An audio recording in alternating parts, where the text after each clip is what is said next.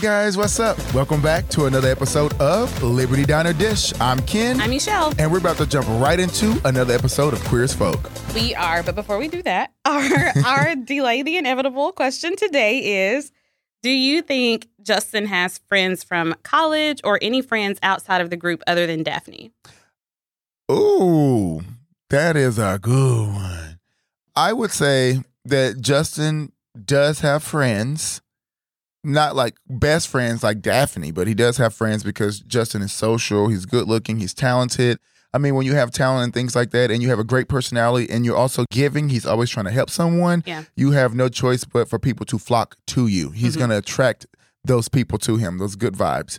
So I would say, yes, Justin is outgoing in his personality. He's talented, he's good looking, he's young and he's fun. And he's a leader. So, yes, Justin has friends. Although they didn't give us any of his friends. They didn't show us any. Right. But, yes, he does have them. What do you think? Yeah, I agree with you. I think because of all of those reasons, but also he volunteers at the GLC, possibly at the Vic Grassi house. Like, he worked at the diner. And he's got a friendly face. Yeah. And so even if he doesn't want people to talk to him, they're going to. Oh, they're definitely coming. Because he looks like that. Yeah, I definitely think that he has friends outside of the group. And despite what he told Ethan, like, he's not antisocial. I think he just didn't like Ethan's friends. I don't think anybody liked Ethan's and that was friends. A difficult time for him emotionally anyway. So socializing was probably very draining at that time. But like Darren, like we know Darren was his friend. So I think he definitely does. We just don't see him because they're not part of the core group or whatever or the storyline. Really. Yeah. But yeah, he has a little somebody. You know, he got some friends out there. You know, my baby ain't lonely. That's true. Yeah. He can call somebody when he needs to talk to somebody if he needed to. Also, we have not done any shout outs in a while. I think we need somebody like an executive assistant to help us remember things. So we are taking applications and resumes. You can just let us send those over to libertydinerdish@gmail.com and we will pay you in emojis. Yes, okay. And heart emojis. How about that? Yeah, all the heart emojis you all can stand. The colors. The reds, the deep red, the green, the black ones. All of them. All of them, yeah. But anyway, so these are just kind of randomly selected. Some from Instagram and some from Facebook. So Melissa, Allison, and I know I'm going to pronounce this incorrectly, but it's spelled Jing. Yes. And then Julie, also from Facebook. Hey, Jing. Hey, Julie. And Allison and Melissa. And Allison and Melissa. And I want to give a personal shout out to Tracy with an E. It was so wonderful connecting with you. But yes, I just want to say nice engaging with you guys, all of you guys. Yeah. So keeping in mind that he does look at Twitter, don't put any spoilers on Twitter. I mean, if y'all just be truthful to yourselves. Drop what you need to drop. Be truthful to yourself. No. Okay. Drop what you need to post. Okay. Don't do that. Okay. So let us do 504. I'm ready.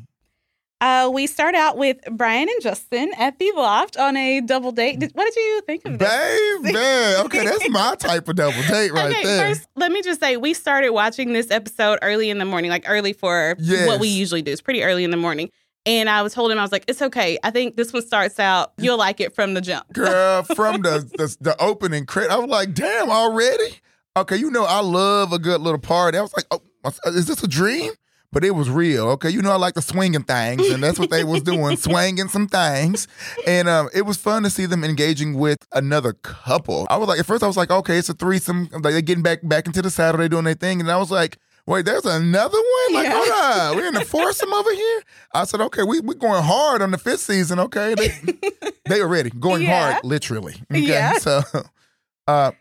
good opening scene. Loved it. Definitely got the juices flowing. Yeah, I used to have an issue with that scene, but not because they were like with another couple. It was some other thing that is stupid. I'll tell you about later.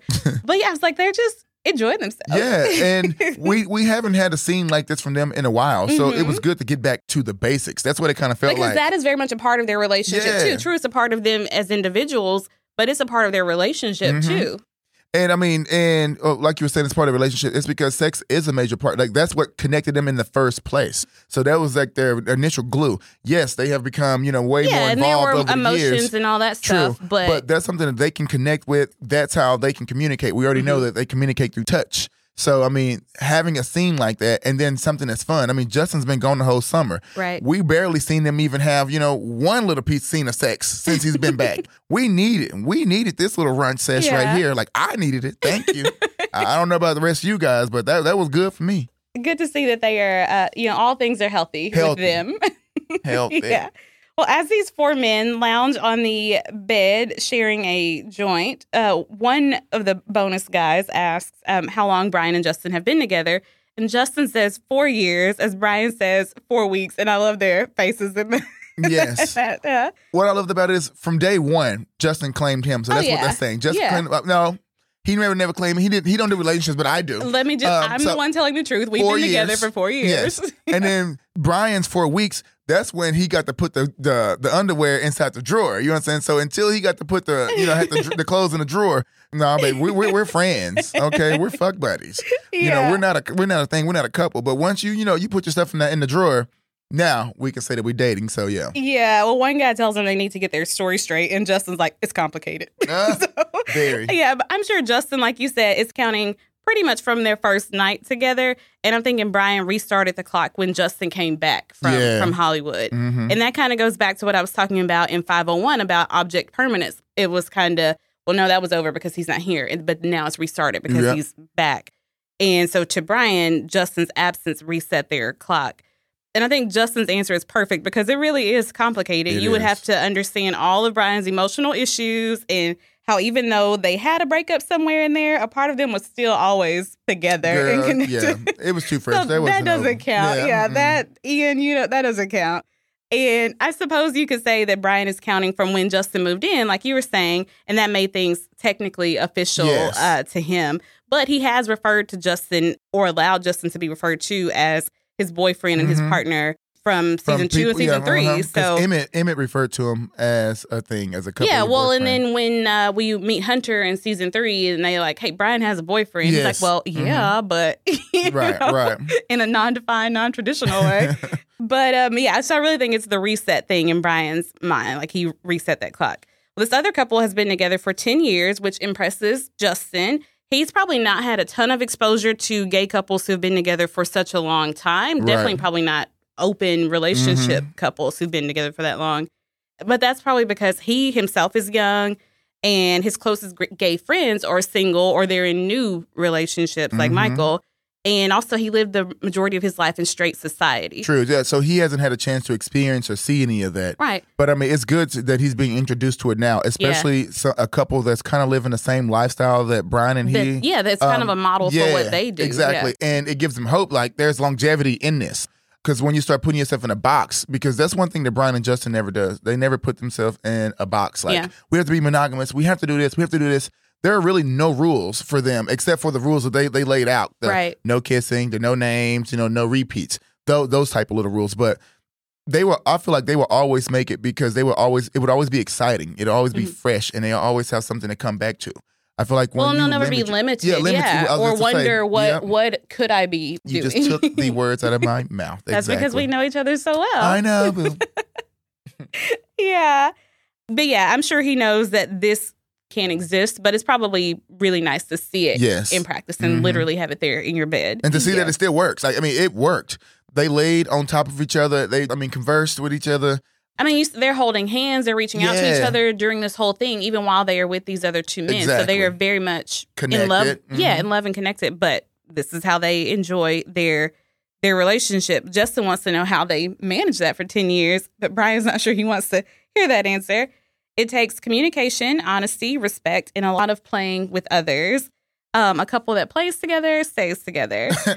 Brian has always said that nothing will kill a marriage faster than monogamy. I argue that it depends on the marriage. It depends on the marriage. Yeah, but like you were saying, they tried that and it didn't work for them. Yeah, it led to the lying and sneaking around, and so this is better for them. Right. I mean, whatever floats your boat, what works for you. Yeah. Brian says that in these times of gays hurling themselves like lemmings into the sea of matrimony, it's refreshing to see a couple that's hung, but not hung up. Okay. Yeah. They want to have another play date with Brian and Justin. And Justin's face is like, ooh, yeah, about that. But after a silent conversation between the two of them, Brian says they have a strict rule not to see anyone twice. But since there are two of them, perhaps an exception could be made. I love how like Justin didn't say anything. They kind of just look like, I'm gonna let you take this. Yeah, like, yeah. If I say it, it'd be doing too much. He can't offer it. Justin like, cannot offer it. I can't do it, but you can. So I'm just look at you. Yeah. Like you let me know if we can do it, baby. Because I had fun. Yeah. He's like, I'm okay with it, but I know I can't. Yeah. Like, but it's just because of what has happened before, happened in the past. Mm-hmm. He knows that's not what he can. Yeah. I will also say that I like that Justin kind of let Brian be Brian during this whole thing. And so as Brian's talking about his philosophy and how he thinks, he's just like, yep, that's Brian. Yeah. He's like, I'm just going to be quiet. My man doing his thing. And I mean, I really can't change nothing. I'm going to stand behind him. Yep. He just smiles at him like, well, there you have it. Yeah. That's who he is. Yeah. But that's what makes them so great. They let each other do their own thing. And then they're supportive of each other as well. That's what really makes them great. Out of all the couples, I mean, Ben is very supportive. I mean, well, I guess sometimes that's not a good comparison. Not a good comparison. They're very supportive of one another. I will say that. That's where I'm just going to leave that. And when they are just like focused on the two of them in that relationship, like they're golden. Exactly. Yeah. Well, we see Melanie bringing in the mail at home, and she's received a letter from one of the attorneys. And then you look at her face, and she seems resigned, a little sad, mm-hmm. I think. Then Lindsay also gets a copy of her letter, and she is very pleased. Mm-hmm. And Michael also has the letter, but he doesn't really seem satisfied. Yes. But officially, according to the state of Pennsylvania, Michael now has 1/3 custody of his daughter. And Michael says he could have had more if Brian hadn't stuck his nose in. And I'm like, it has nothing to do. There were 3 parents. Yes. Michael? It was. There were 3 parents from the rip. You knew this already. So stop trying to blame someone. That's one thing that it irritates me about Michael. You always want to point the finger. You want to blame. No. You knew going into it was going to be the 3 of them. What does a divorce, a separation, any of it? What does that have to do with? Has to do with the parenting situation. You knew 9 months ago with the baby big now, so we'll say a year ago, because I'm talking about like you knew when y'all were pregnant it was going to be the 3 of y'all. You know, I ain't counting the baby being 9 months, but. You know, like you knew that. From before she even got pregnant, y'all exactly. you knew what the arrangement was. You set these boundaries. You knew this arrangement. Why are you acting any different now? Because they're not married or going through some shit. And just because they're going through it now, how do you know in 5, 6, 7, 8 months from now they didn't have like this epiphany and be like, you know what, we were stupid. I'm coming home, and now you looking dumb. Or how do you know you and Ben won't go through something? Exactly, dude. Please, And like, is nobody going to address that? In all of his huffing about him being cut out, he has no issue with Lindsay being cut out. Yeah, exactly. Like, none. Makes no sense at all. None at all. Michael is also mad at Brian for convincing Lindsay to fight for custody and for paying for her attorney. And you point out, no, that's not, he didn't convince her to fight for that. She already wanted to. She just didn't have the means to do it. He was a good friend and said, hey, you can call this person here. If you decide to go with it, I got your back. But he would have done that for anyone. He would have done it for Michael. He would have done it for anyone. Mm-hmm. And I'm like, boys, shut the hell up. Lindsay and Melanie literally just helped you and Ben a few months ago or a year ago with Hunter. Hunter, And that was free. That was they did that for free. Stop playing with me. Right. Brian let you use his car to run away. To hide from Hunter's. Like, dude, you forget all that they have done for you. Then you bring it back trash. Yeah. Like, boy. Anyway, as I digress. For real. Ben tells him that Lindsay is JR's parent too, and it's only fair. But Michael is not too happy about splitting a baby 3 ways. Like, you didn't have to split this baby at all. But anyway, my question is, how have we determined that this is the best arrangement for this baby? Like, to be going from one house to the other. Like, how have we determined that? Yeah, I mean, it's all 3 adults. Y'all look stupid as hell. Yeah, okay, and I'm not talking about the court. I'm talking about the parents. The parents. How have y'all determined that that's the best arrangement? This baby gonna be confused. Yeah. She's gonna be tired always. Like, I want one place where I know it's home. Yeah. I mean, Monday I'm over here. Tuesday I'm here. Wednesday I'm over here. You know, Thursday I'm at Debbie's because she want to see me. Like, and there is no discussion about how this is affecting Gus. I know. Like, I mean, he's got his arrangement himself going on, but then like, some days it's with the baby, some days not with the baby, some days it's over here, some days it's just like confusing. Yeah. I mean, y'all really messing the kids up. He was so worried about them being with divorced parents. I'm like, this has got to be worse. Yeah. Ben says as long as JR is loved and cared for, he's sure it will all work out. But she was being loved and cared for. I just want to put that out there too. Yeah, she was. Mm-hmm. Well, Ben is being a voice of reason in this scene, but I don't really care nothing about him putting that crib together. I think I just need like a mental health break from the Novotny breakfast. Yes. Yeah. Like, I still love y'all, but Michael has been doing too many Michael things lately, and I need a break. And also, Ben be encouraging in that shit. I mean, as a real partner, like, I know you're supposed to be behind your man, but also you're supposed to give him some real shit. Yeah. Keep it 100 and truthful. And I just feel like Ben is one of those yes men. Like, what? No, you have those rights too. Yeah. And then, but now he wants to be all, well, she's the mother. Like, why didn't you do some of this on the front end? You don't get your wishy-washy ass, man. I mean, the wind blow, I'm over here today. Right. Oh, he's so annoying. They have fully renovated this house in like 4 weeks. And so that is probably the most impressive thing that I've seen on this show. I don't even know what company they use to even do something like that, because that was a teardown. Yeah. I mean, that was a teardown. That was like one citation away from being demolished. For real. They have fully renovated it in 4 weeks. I didn't know they were even rich. Like, I mean, they paying like that at the comic book store, Michael? I guess so. Girl, he saved every corn from the Big Q for all them years. Yeah. We see Debbie short order cooking in her own kitchen. Her apron says, I keep the best snacks under my apron. Ooh.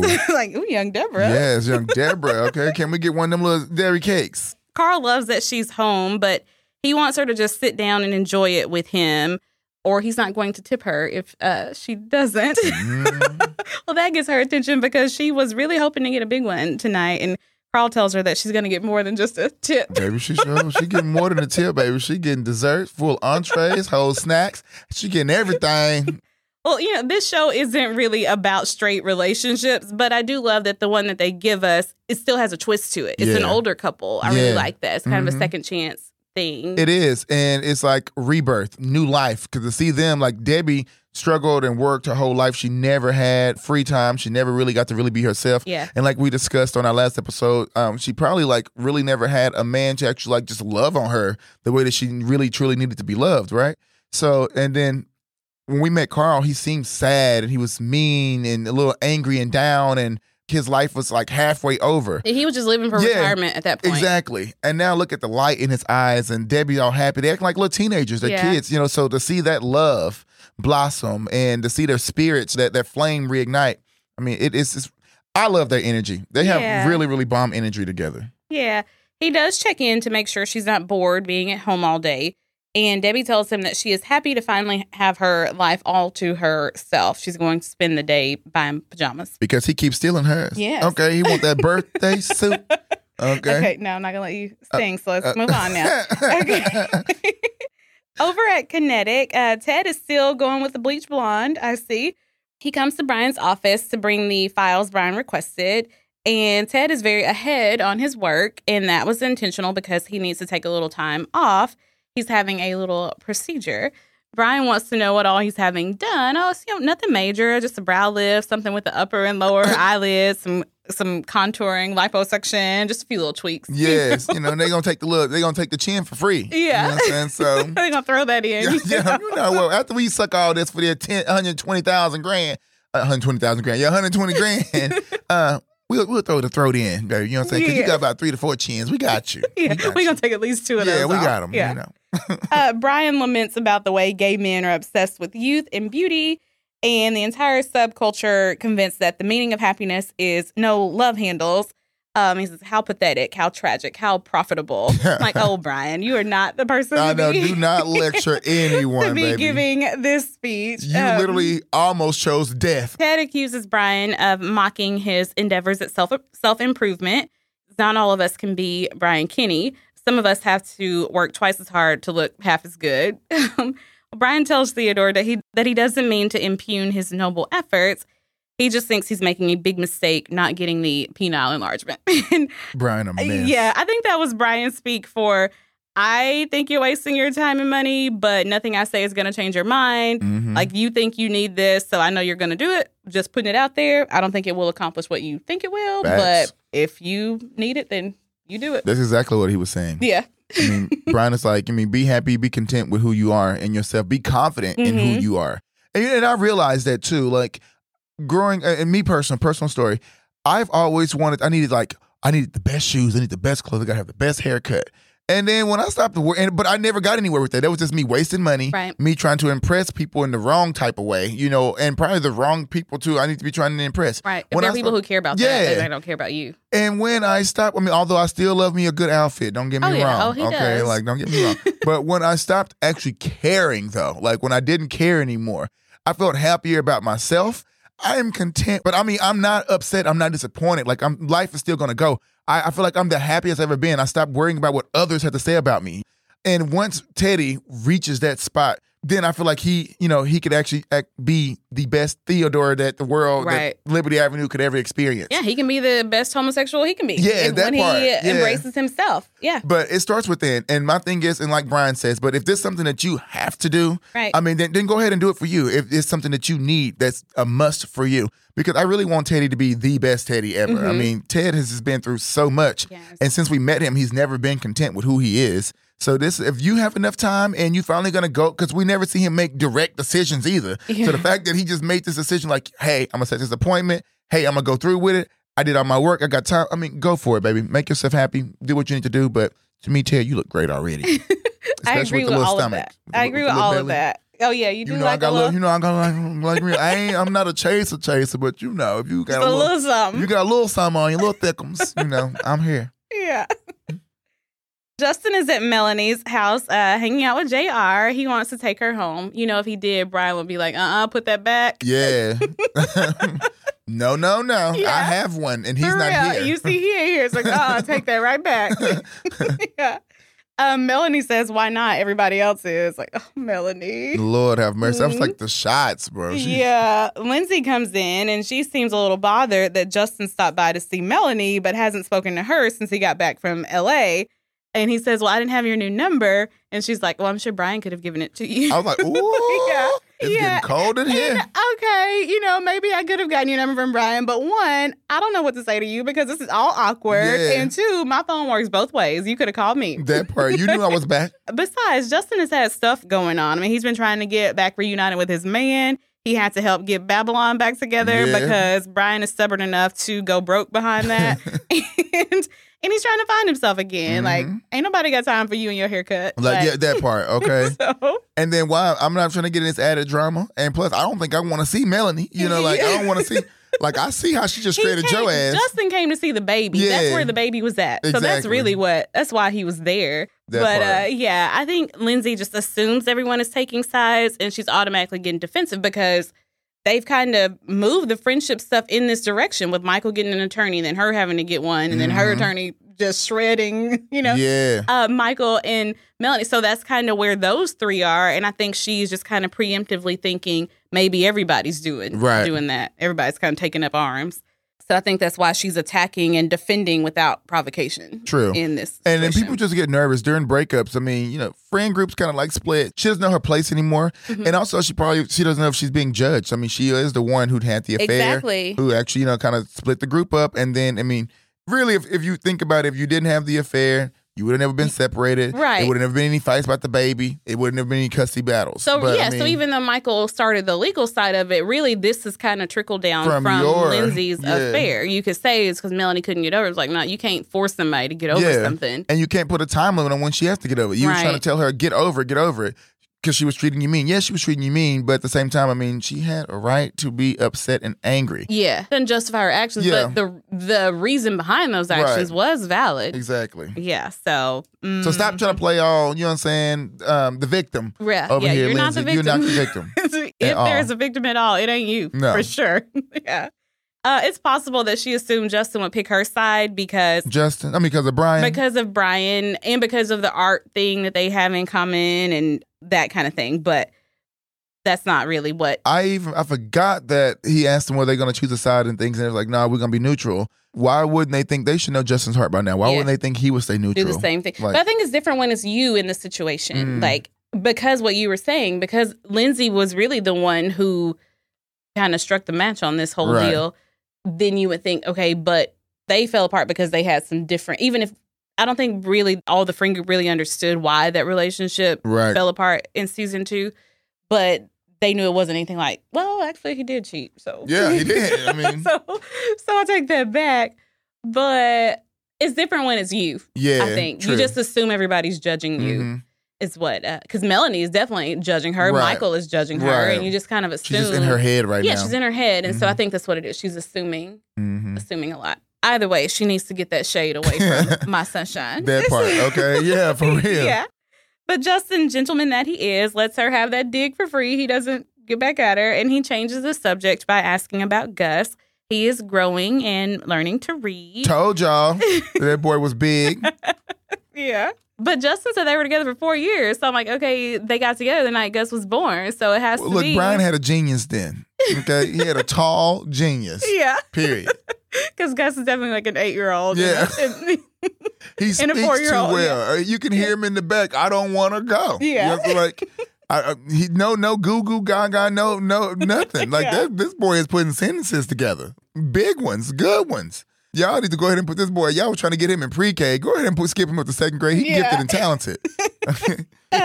Justin says he go away for a few months and then everything changes, and Melanie couldn't agree more. Then Melanie and Lindsay have a whole cat fight in front of Justin while he's holding this cute baby. He tries to leave, but Melanie is like, "We having tea." Yes, now you sit your ass down. Yeah. You're not going anywhere. I'm having this tea. Yeah. She was, baby girl, you're going to be alone. You turned into the Exorcist in 0.2 seconds. Yeah, now he knows why Brian didn't want to come with him when he said he was going to see the baby. Yeah, Lord. Yeah. I mean, that got scary for a minute. Mm-hmm. And then she's snatching things. Yeah. Why are you- Lindsay tries to go grab the tea, but Melanie has to remind her that she does not live there anymore, just like she had to remind her that she needs to ring the bell and not just walk in. Like, baby, I need a knock or something first. Okay, you don't just bust through my door. But she's like, but you never listen. And because of that, they're having to pass the baby around, and hand her over to a complete stranger. It's like, okay, girl. Michael, That's not a stranger. Michael is acting strange, but he is not a stranger. Yes, that part. Yeah. Acting strange and strangers are different. Yeah. Like, it's a difference. Lindsay calls her out and she says, this isn't about the baby at all. This is about you not having your way, not having complete control over everything. Well, tough. You don't, so get used to it. Yep. What did you think about that? I love that scene. I did, because it really put things in perspective. As in, Melanie is a control freak. She's the one who always done everything. And she didn't want to listen when she was pregnant about taking the leave and being off her feet with the baby. She didn't want to listen when the case with her, the lesbian couple, the custody battle. She didn't want to let go and listen with that. I was glad Lindsay checked her ass. She needed to hear that. Like, it's not about the baby at this point, because if it was, then you should be happy that all parties are good. You know she's going to be in a safe environment. You're trying to treat Michael like he's a stranger. You're treating me like you didn't even know me for the last 10 years. And it's all about control. So, I mean, I love that she said that. Like, fuck it. Tough on you. Deal with it, because I'm here and I'm not going anywhere and I got the paper to prove it. Yeah. Okay? I feel like that is a factor. I think it started out with, this is my child and you're trying to take my child from me. I definitely think it started out with that. And I do think that's still a very big part of it. But the other thing is that Melanie will not get out of her own way because she's so stubborn. It's like, Melanie, if you would have said, hey, Michael, Lindsay and I are clearly just trying to figure out what our arrangement is right now. We can talk about incorporating you into this, but can you give us a little bit of time to just kind of figure out what we got going on?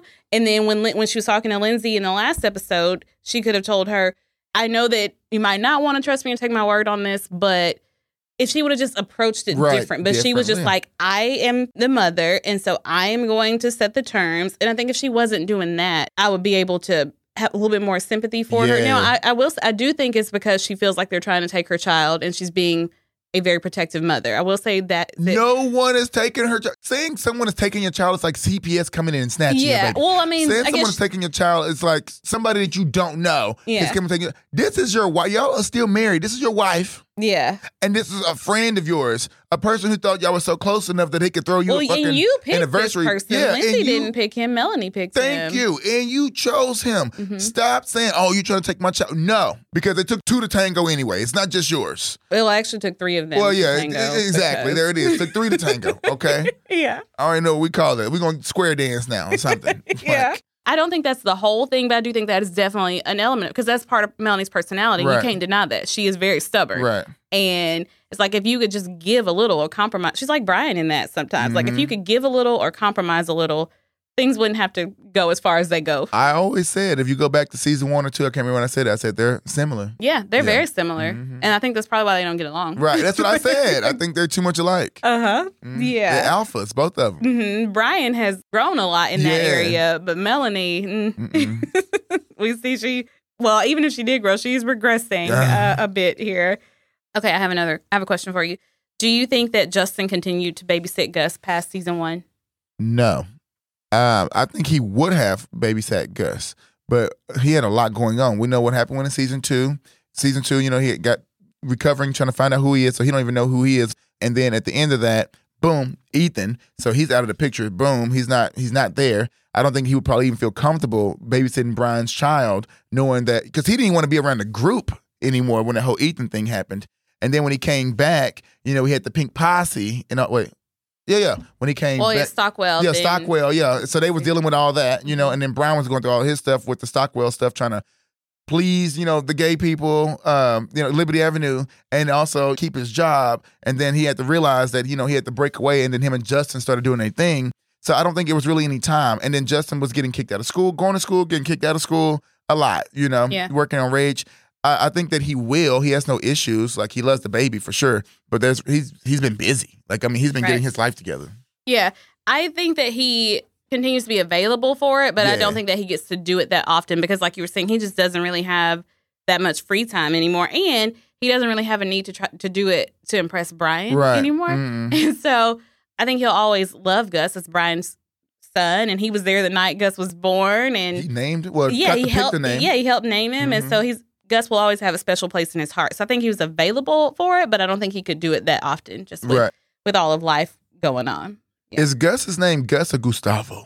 Just Gus, I believe. Gus. Yeah, Gus and Jenny Rebecca. These names, girl. Yeah. How are you born? They just want 80? Their kids to be bullied. I know. Real Gus. Yeah. But at the time, the other option was Abraham. So. Oh, absolutely not. Yeah. So Gus it is. So then we see Ben providing some parental support at Hunter's swim practice. I'm glad that Hunter is getting more involved in stuff and enjoying his life and enjoying being a teenager and a high schooler. He's on the team. He's got friends, and he seems popular as hell. Yeah. They're like laughing and joking with him. Yeah, so they like him. Callie is also on the swim team, and I can't remember how I feel about Callie, to be honest. Girl, I don't either. When I saw her walk up, I was like, oh, you're back. Yeah, because I have to think about where we left off with her, and I think she walked off on Hunter and left him standing in the hallway. In the hallway, she did. Yeah, because she couldn't stop picturing him with those men, and which, okay, fine, but I don't know how I feel about you. So just ridiculous. We're probably still on speaking terms, but just barely. Yeah. I'm going to give her one-word responses, and I'm going to leave her messages on red. And you can see Hunter feels a little awkward in that exchange with her anyway. He's happy to see her. Of course he still likes her, but yeah. But it was do we say anything? Because the ball's in her court. Yeah, exactly. So I don't know. I'm the jury is out as well. Yeah, I know. Her. I don't know. Yeah, we're going to let that simmer for a while. I'm not going to just, cut you out all the way. Yeah, but I might cut you. Yeah. But I ain't going to cut you out just yet, so. Emmett and Ted are at the diner, and Ted's telling him about his upcoming procedures.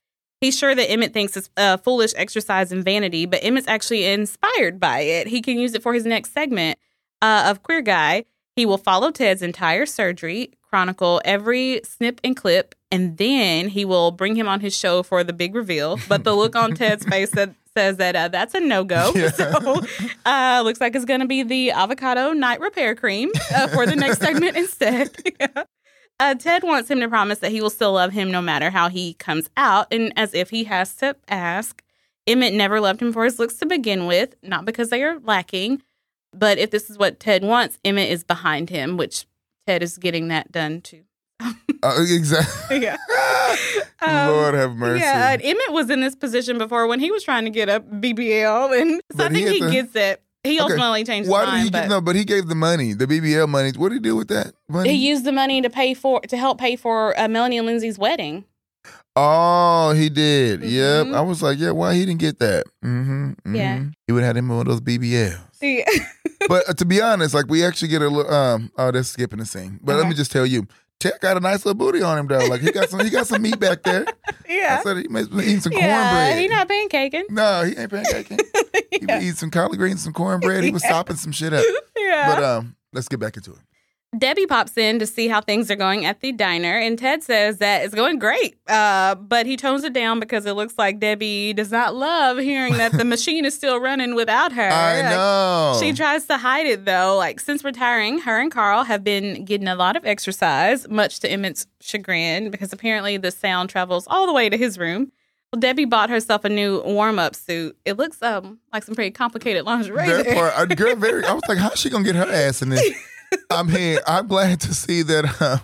Let me find out that Carl and Debbie over here showing out, making movies and shit. I mean, if it's traveling down the Emmys room, Debbie over there putting on the performance. Okay, Yeah. She over there giving the Academy Award performance, but she ready is. too. Yeah.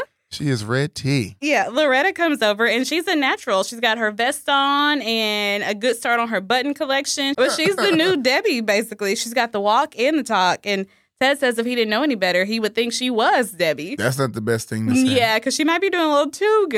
Yeah. Like, it's hard to come back and see someone doing what you might have thought only you could do. Mm-hmm.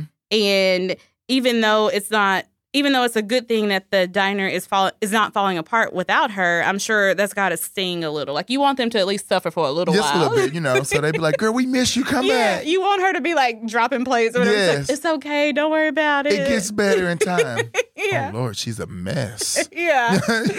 So, like, oh, they really need me up in here. But I mean, I may consider coming back, but Carl just wouldn't let me.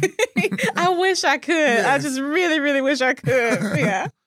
So, yeah, I think that Debbie's not having the response to that she thought she would. Well, Michael was very excited to hear about Hunter's rehearsal when Ben and Hunter come into Red Cape to tell him about it, but he means practice. And the practice was great, and Michael is looking forward to his performance, which I think we would actually call a meet.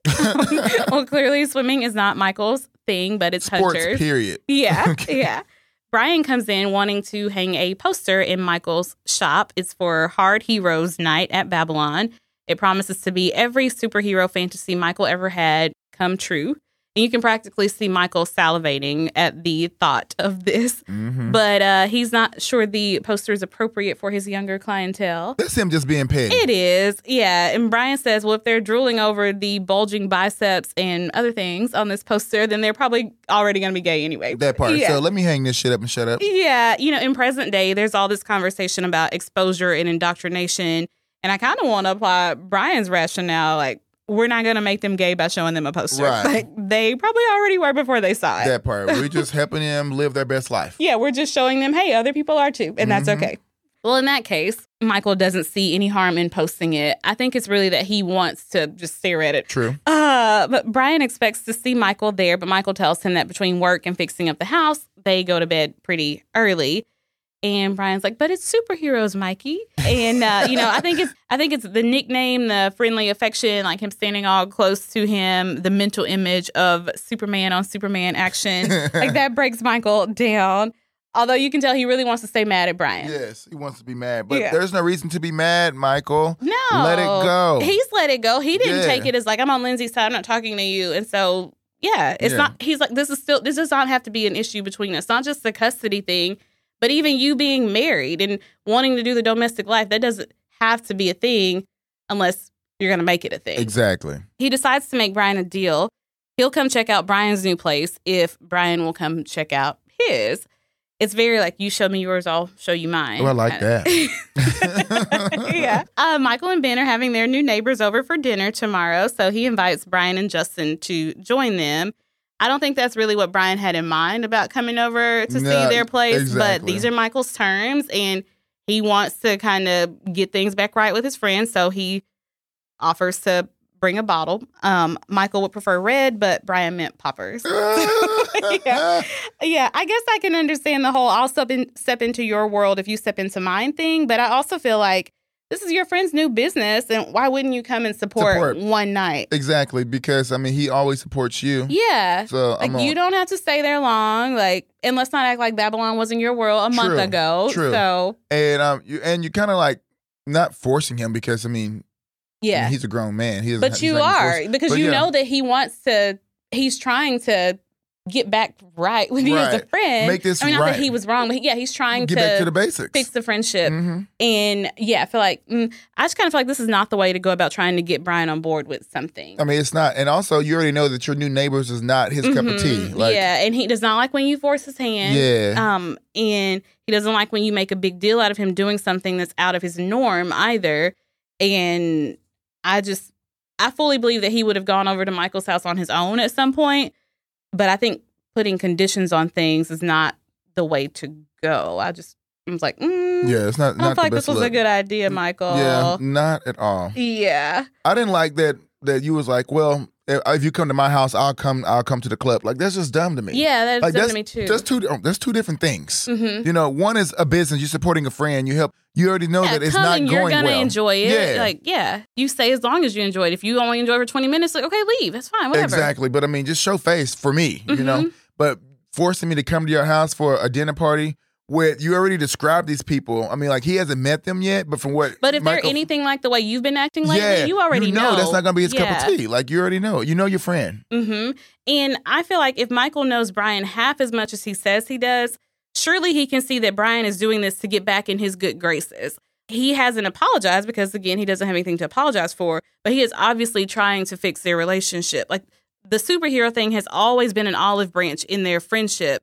When Brian did that surprise birthday party, he had Captain Astro come, and he gave him that super expensive comic book as a goodbye gift when he thought their friendship was going to be over, possibly for good. He encouraged him and helped him buy the comic book shop. Yep. And then you remember when Michael got back from Portland and he was all mad because Brian was busy helping Justin recover and wasn't spending time with him. Well, Brian showed up to the comic convention thing with him. Comic-Con. And so that was him extending an olive branch. Wait, but did Brian show up or did Brian have sex with that cop in that car? Well, remember, he did show up. See, the first time he went with the cop, but then after he helped Justin walk down the street and Justin was like, hey, you have a friend who wants to spend time with you. I'm okay. Go. Oh, yeah, he let him go. Yeah, yeah, and so he shows up. Yeah. Got him. Yeah. Now, again, with that, Brian did not ask you to buy him a ticket to that, but he showed up for his friend. He did, because he didn't want the ticket at all. Yes, that was your thing, but he went there for you because y'all are friends, and he wanted to make sure that you knew that. So in my opinion, this Hard Heroes Night, the whole theme is about him extending an olive branch to Michael. And Michael pretty much says, okay, but on my terms. Right. Yeah. And also it was, a little nod to them about Rage. Asking the poster is basically Rage and Zephyr. Yeah, exactly. It's not even Rage and JT, it's Rage and Zephyr. So, come on, man. Come on, get it together. Yeah. I had someone ask if they thought Michael was turning into a prude, and that's why he initially refused to hang the poster. And that could be part of it, but I think Michael is remembering what Lindsay's attorney said and how he described his lifestyle. And he commented on him with the recreational drug use and going to places where gratuitous sex happens, like gay sex at that. And so I think that's probably still in the back of his mind. True. But also, this was just, he was mad at Brian and wanted Brian to know he was mad at him. I think it's about being mad at Brian. But also, I'm not going to fault Michael for wanting to change. When you have kids, I mean, your life changes, and you have to have it change so you can give the right. It's no different than putting locks on your cabinet so they can't get into something dangerous. Exactly. Yeah. So I'm not knocking that he's evolving, but the fact you can't just cut your best friend out. I don't like the treatment that you're giving. I don't like the judgment that you're doing. You can say like, "Hey, I can't really do that anymore because now that we got this situation going on, I really have to be careful with my image." And so I totally get that, but it's just you're being judgmental about it. Yeah. Like, damn, no one communicates anymore? No, not at all. Come on. Yeah. Another question. Do you think Brian will outsource the artwork for the Babylon posters and campaigns to Justin? Probably. I mean, I would if he was smart, which he is. He's a very smart individual. Yeah, I believe so. And also, even if he didn't, like you said last episode, he would be working on something or having a vision, and Justin is boom, boom, boom, boom, boom, done. You mean something like this? Yeah. I mean, it would happen. Like, it would definitely happen. I believe so too. Like he knows that he has to let Justin offer it though. He can't just approach Justin with it. So he'll kind of have to backdoor him to talk him into it. But I think Kinetic is very busy, and I don't know that he wants to devote time and staff to Babylon projects, especially when Justin can do it. And I don't think Justin's going to let anyone else draw Rage right now. That's probably how this poster came to be. Exactly. Yeah, he's like, no, this is my character that I draw. And no one else owns the rights anyway. So that's it's true. Like, you can't draw that. Okay. That's true. And not use it for a promotion. Yeah. Like, so I'm going to need some coins about that. Yeah, I definitely think that he's making some side income doing the... Well, I mean, yeah, I'm about to say, I mean, I know you laying in that same bed, baby, but he needs to be cutting you a separate check. Yeah. Okay? Because you're trying to find out what you want to do in life, and it takes money. For real. Make it out to Justin Taylor. Yes, thank you. Yeah. AKA loving boyfriend and talented artist. And sunshine. Yes. Yeah. We see Justin over at the gallery showing Lindsay the pieces he made for his final school project, the ones that Brian was looking at last episode. Mm-hmm. And she is considering Justin for the emerging artist show that they have coming up. Justin doesn't want any favors, though. He only wants it if he deserves it. And Lindsay says it's not taking advantage if the work is good and provided they are still friends, and he doesn't see why they wouldn't be. And she says that oftentimes after a couple separates, friends gravitate toward one side or the other. And this is what we were talking about earlier. She was kind of anticipating this. Even if it's not something that she would do, she was just kind of thinking, other people would do it. And she says she wouldn't be surprised or hurt if he decided to gravitate towards Mel. And I'm like, you are a bold-faced lie. Yeah, you are a bold-faced lie. But also, what makes you think that he would? I mean, to me, I always felt a little coldness for Mel. Why would you think he would gravitate to her? And then since you and Brian already have a relationship. Well, yeah, Melanie has always liked him. But she still was cold. At first she was, because she was cold about anything that had to do with Brian.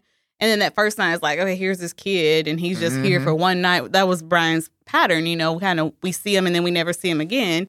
But I don't think he would choose Melanie because Melanie has an issue with Brian, and it's like, that's just unnecessary tension and drama that I don't need. Yeah, exactly. I'm like, girl, get out your head. Yeah, but she does admit that she's a bold-faced lie. She says, but it doesn't matter because Justin would never even think to pick a side. It's always been Mel and Lynn's, like, since he met them. That's what it's been.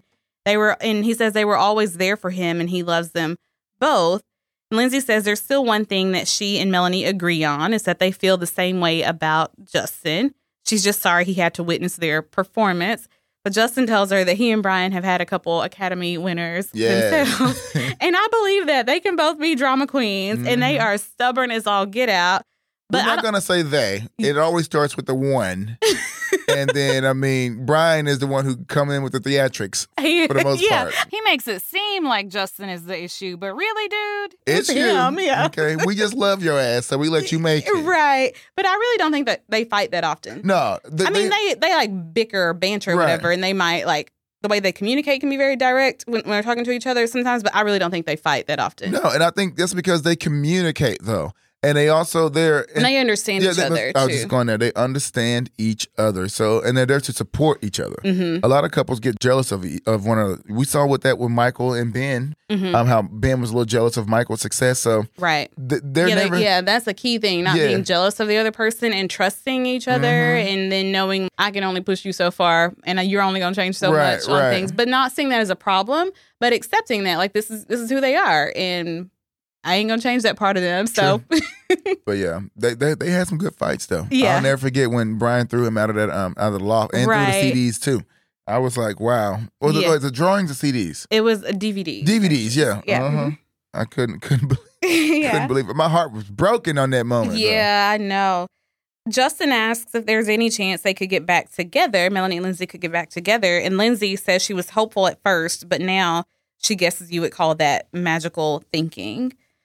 Well, especially after you let your attorney go nuclear on her. Nuclear, baby. She dropped bombs. I said, oh, my God. Yeah. But Justin says you never know. And Lindsay notices that same exuberance and optimism in his art. How much do you think Justin knew about what was going on while he was in Hollywood? I don't think no one was really even telling him anything like that. So they wasn't trying to mess up his train of thought. People wanted to get this, Michael wanted to get this well, book nobody made. knew. Oh, yeah, no one knew. Yeah, so I don't think, he wasn't aware at all. Only Brian knew, and Brian's not going to, flood his mind with junk like that. Right. So when he finally came home and he heard the news, he was probably just like, okay, I'm just stay out of it. I'm do my part I'm over gonna see here. the baby, and then that's it. That's all I'm going to do. Yeah. And by the time he got back, Michael had already retained an attorney. So it's like, oh, man, a lot has happened while I was gone. A lot. Mm-hmm. A lot. But I like how he just stays neutral, though. I mean, like, he came to see the baby, which that's a good friend because he didn't have to come see the baby. I mean, hell, I know that must be a bad friend. And he doesn't even jump in like, hey, y'all stop screaming. The baby's right here. Y'all calm down. Like, he's just like. No, he was just doing his thing. Okay, like, I'm going to hold the baby. Yeah. And y'all going to do your thing. I'm going to sneak out the back door. Because I just got all the tea right now that I didn't even ask for. I don't even need to drink none. Yeah, like, I'm full, baby. Debbie is sitting on the couch in her PJs. She found a pair somewhere. Maybe these are Carl's. I don't know. With a tub of ice cream and a can of whipped cream. And she is doing my grandmother's version of online shopping. And that's called, the Home Shopping Network. And you wait on hold for 45 minutes and you waste $50 for a can opener. But yeah, Emmett is heading out for work and he overhears her order and he knows immediately that something is not right. That's Something's hilarious. very wrong. Yeah. Well, something is wrong. That B word stole her look. I'm telling boy, and Stole her her buttons. act. Yeah. Stole her act, her buttons, her shirt, her everything. Yeah. Okay. She's Yeah. good. Mm-hmm. Yep. That pie person, Debbie says she was so innocent at first. I don't have any experience. Like Debbie feels What? like she got hustled, but like, no, Debbie. She didn't Debbie's get hustled. salty. Okay. They just pouring salt in the wounds over here. Emmett thinks that she's just having withdrawal symptoms. And she's like, Loretta is carrying on your legacy. That's the highest form of flattery. And Debbie's Or like, the oh, yeah, the lowest form of imitation. Yeah. Not the lowest. Yeah, but Emmett tells her to be proud and to pass on the mantle with dignity. Always with dignity. Have you seen No, I Singing was in gonna the say, what Rain? is that from? I knew Singing you in were the about to give it Rain. to me. Yes. Yeah. Uh-huh. I didn't remember the dignity. I knew it was from something, but anyway, the line I remember from Singing in the Rain is because it's like I remember part of it. It's like the movies are going from being silent to like having the voices in them. Right. And there's an actress and she's got this like, I can't stand him. She's supposed to be saying, I can't stand him. Uh-huh. She's like, I can't stand him. That's hilarious. That is what I remember from that line. But dignity, always dignity, is also a quote from that movie. Brian and Justin are sharing a shower at the loft, but it's just purely to conserve water. It just makes sense. Mhm. Justin is in deep thought, and Brian is trying to be deep in something else. Justin says it's amazing that he and Brian would be together and that Melanie and Lindsay would be apart. And Brian says, well, who knows what wonders the fates have in store. But really, if you go back to season 1, episode 1, and look at these 4 people, Justin was the only person convinced he would even see Brian again. Yeah, true. Melanie and Lindsay were having their first baby. But again, such is the ever-changing kaleidoscope of life. So Justin says if those two can't make it work, who can? And Brian says the correct answer is no one. Well, Justin accuses him of being cynical, and Brian says, well, I'm not being cynical, I'm being realistic. But Justin took that word right out of his mouth, which Brian did not enjoy. He despises when couples complete each other's sentences. And Justin points out to their rubber ducky that Brian called them a couple. Brian shoots him a scathing look, and then Justin decides that he should quit while he's ahead. That part. But not before he gives Brian some. That's hilarious. What did you think about this scene before I go love on? that Brian makes everything into a joke, but Justin was serious. Like, he really wanted to have a serious conversation. I think like it kind of bothers him that This couple could fall apart. Yeah, that couple could fall apart when they looked so strong. I'm still shocked. Yeah. This show always give you a twist, but I mean, these two people divorcing is a lot. Yeah. Because I mean, they went through their struggles, but they always somehow came back together and made it work and was a unit. Mm-hmm. So I didn't think this was gonna last. I didn't think that we would actually be going through this. I didn't think it would come to this. But I see where Justin's coming from. To see that strong unit there crumble and then turn out the way it turned out. Like, I mean, legal battles, fights in front of people, snatching things out of the hand. I mean, treating each other horrible for months. Yeah. Anything can happen to them, Right, like, because they, we are married, we are committed, we are wife and wife. And then that fell apart. And then you look at your situation with Brian and it's and like, you don't even have a title. Yeah. Like what is sometimes going I'm the on? roommate, sometimes I'm the living partner. So yeah, that does create a little, you know. So I mean, he's probably feeling a little unsure, but I think he just wants to talk this out and work this out. But Brian wasn't being serious the way he wanted him to. But somehow he knows how to snap back on. Like if he got too serious, because Brian was going to get serious really quickly too, but it wasn't going to be for the best. So I think he he was like, well, let me just spin it back on and get playful with him too. And hence why he had to slide on down that stomach. Brian is harmlessly mad that Justin tricked him into saying that they were a couple, but he also knows that it's a bit of a sensitive subject for Justin because of what we were saying. Like, think back to the beginning of this episode when Justin said they had been together for 4 years and Brian said 4 weeks. like, even though Justin is aware of and sensitive to Brian's emotional issues most of the time, I'm sure Brian is thinking that Justin was probably a little disappointed in the way that Brian answered that question. Like, Brian doesn't easily admit these truths about their relationship. Right. And so I think that after a while, he knows that probably bothers Justin. Mm-hmm. It's still hard for Brian not to automatically dispute anything that ties him to another person. That's just kind of been what he's done for so long. It's hard for him to not automatically do that, even if he doesn't mean it anymore. Mm-hmm. But his insecurities and fears have got to be exhausting and probably discouraging for Justin at times, I would think. It's not about whether or not he loves Justin. They both know that he does, but it's probably frustrating that he can't just let himself do that and definitely not let other people know that he's doing it. That's got to be tiring, I would think. And so Justin is not just being sassy by saying, "Hear that, rubber ducky?" He said, "Couple." Like, he's hiding that disappointment and frustration behind that sassiness, I think. Yes. But because Brian does love him, and when he is engaged with the emotional and psychological state of his partner, he does try to reassure him or comfort him in some way. In the way that he can. In the way that he can, yeah, with the tools that he has. So we see him pull Justin toward him, and he does it with some sexual innuendo first, but he pulls him toward him and calls him mon amour, my love. And after I'm done like squealing about and crying about that beautiful mess, like, I can say that my opinion was that this was his attempt at showing and reminding Justin that we're okay. Yes, like, I can see that you're panicking and you're kind of freaking out a little bit, but we're okay. And for all of Brian's imperfections as a partner, he does notice things and he does pay attention. And so he's well aware of the areas in which he may be letting Justin down, but he can read him. And so he knows when he needs to, I got to step it up a little bit. Exactly. I mean, he can feel it.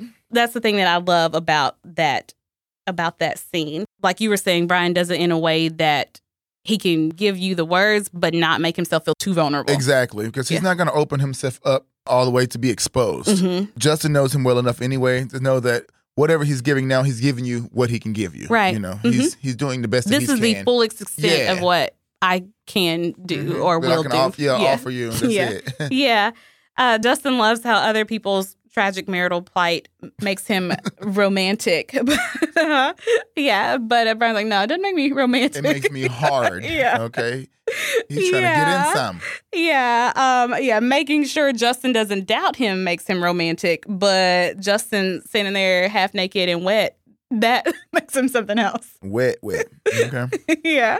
Justin finishes his sentence again, but this time the sassiness is like pure sass. Yes. And Brian raises an eyebrow in response, like he's going to punish him, but then Justin bites his chin, and Brian can't help but give him that sweet, genuine smile. So mission accomplished. What did you think about that? Girl, that bite was so cute. Was it not the cutest ever? Adorable. I was like, they've just come so far. Mm-hmm. Like, I mean, they've come so far. And I'm happy that we're in this place. Like, I am. It was adorable. Like, the little bite was just too cute. Something else I love in this scene is that Brian cannot keep his hands off of him. Oh, he's all over him. Yeah. All of him. From the shower. I mean, like, he wasn't even finished showering. Yeah. He left Justin the shower is trying to just, like, think and take his shower. And he's plastered to his back. Yes. I mean, like, damn. Like, you're like on my neck, your breath is hotter than the water because you're that close to me, like, Lord. Yeah, he can't stop touching him and trying to kiss him. Like, Justin can't even talk without Brian interrupting him. It's like, you are a million heart eye emojis right now. Yes, for real. Yeah, like Justin's just trying to moisturize his skin with that Fountain of Youth cream that Jennifer traded Molly for. No, but that part, okay. And he can't rub it in because Brian's all over him. Well, Debbie has stopped by Loretta's motel room to do what Emmett said. She's there to pass on the mantle with dignity. Loretta thought Debbie might be upset about her new look, but Debbie tells her she loves the new look. She loved it on herself when she created it. Always lying. Always lying. Girl, you should have told the truth. To be honest, girl, I will feel a certain type of way, but I realized that it can only be one Debbie. That's right, yeah. But Debbie, I'm glad she went there, though. It showed that she has growth and that she is caring and that she's letting it go, and she needs to be moving on and living her best life and not worrying about the diner. Like, it's not your diner anyway. You were the waitress. Yeah. Like, I know. You start to think that Debbie owns it. Yeah, like, girl, stop.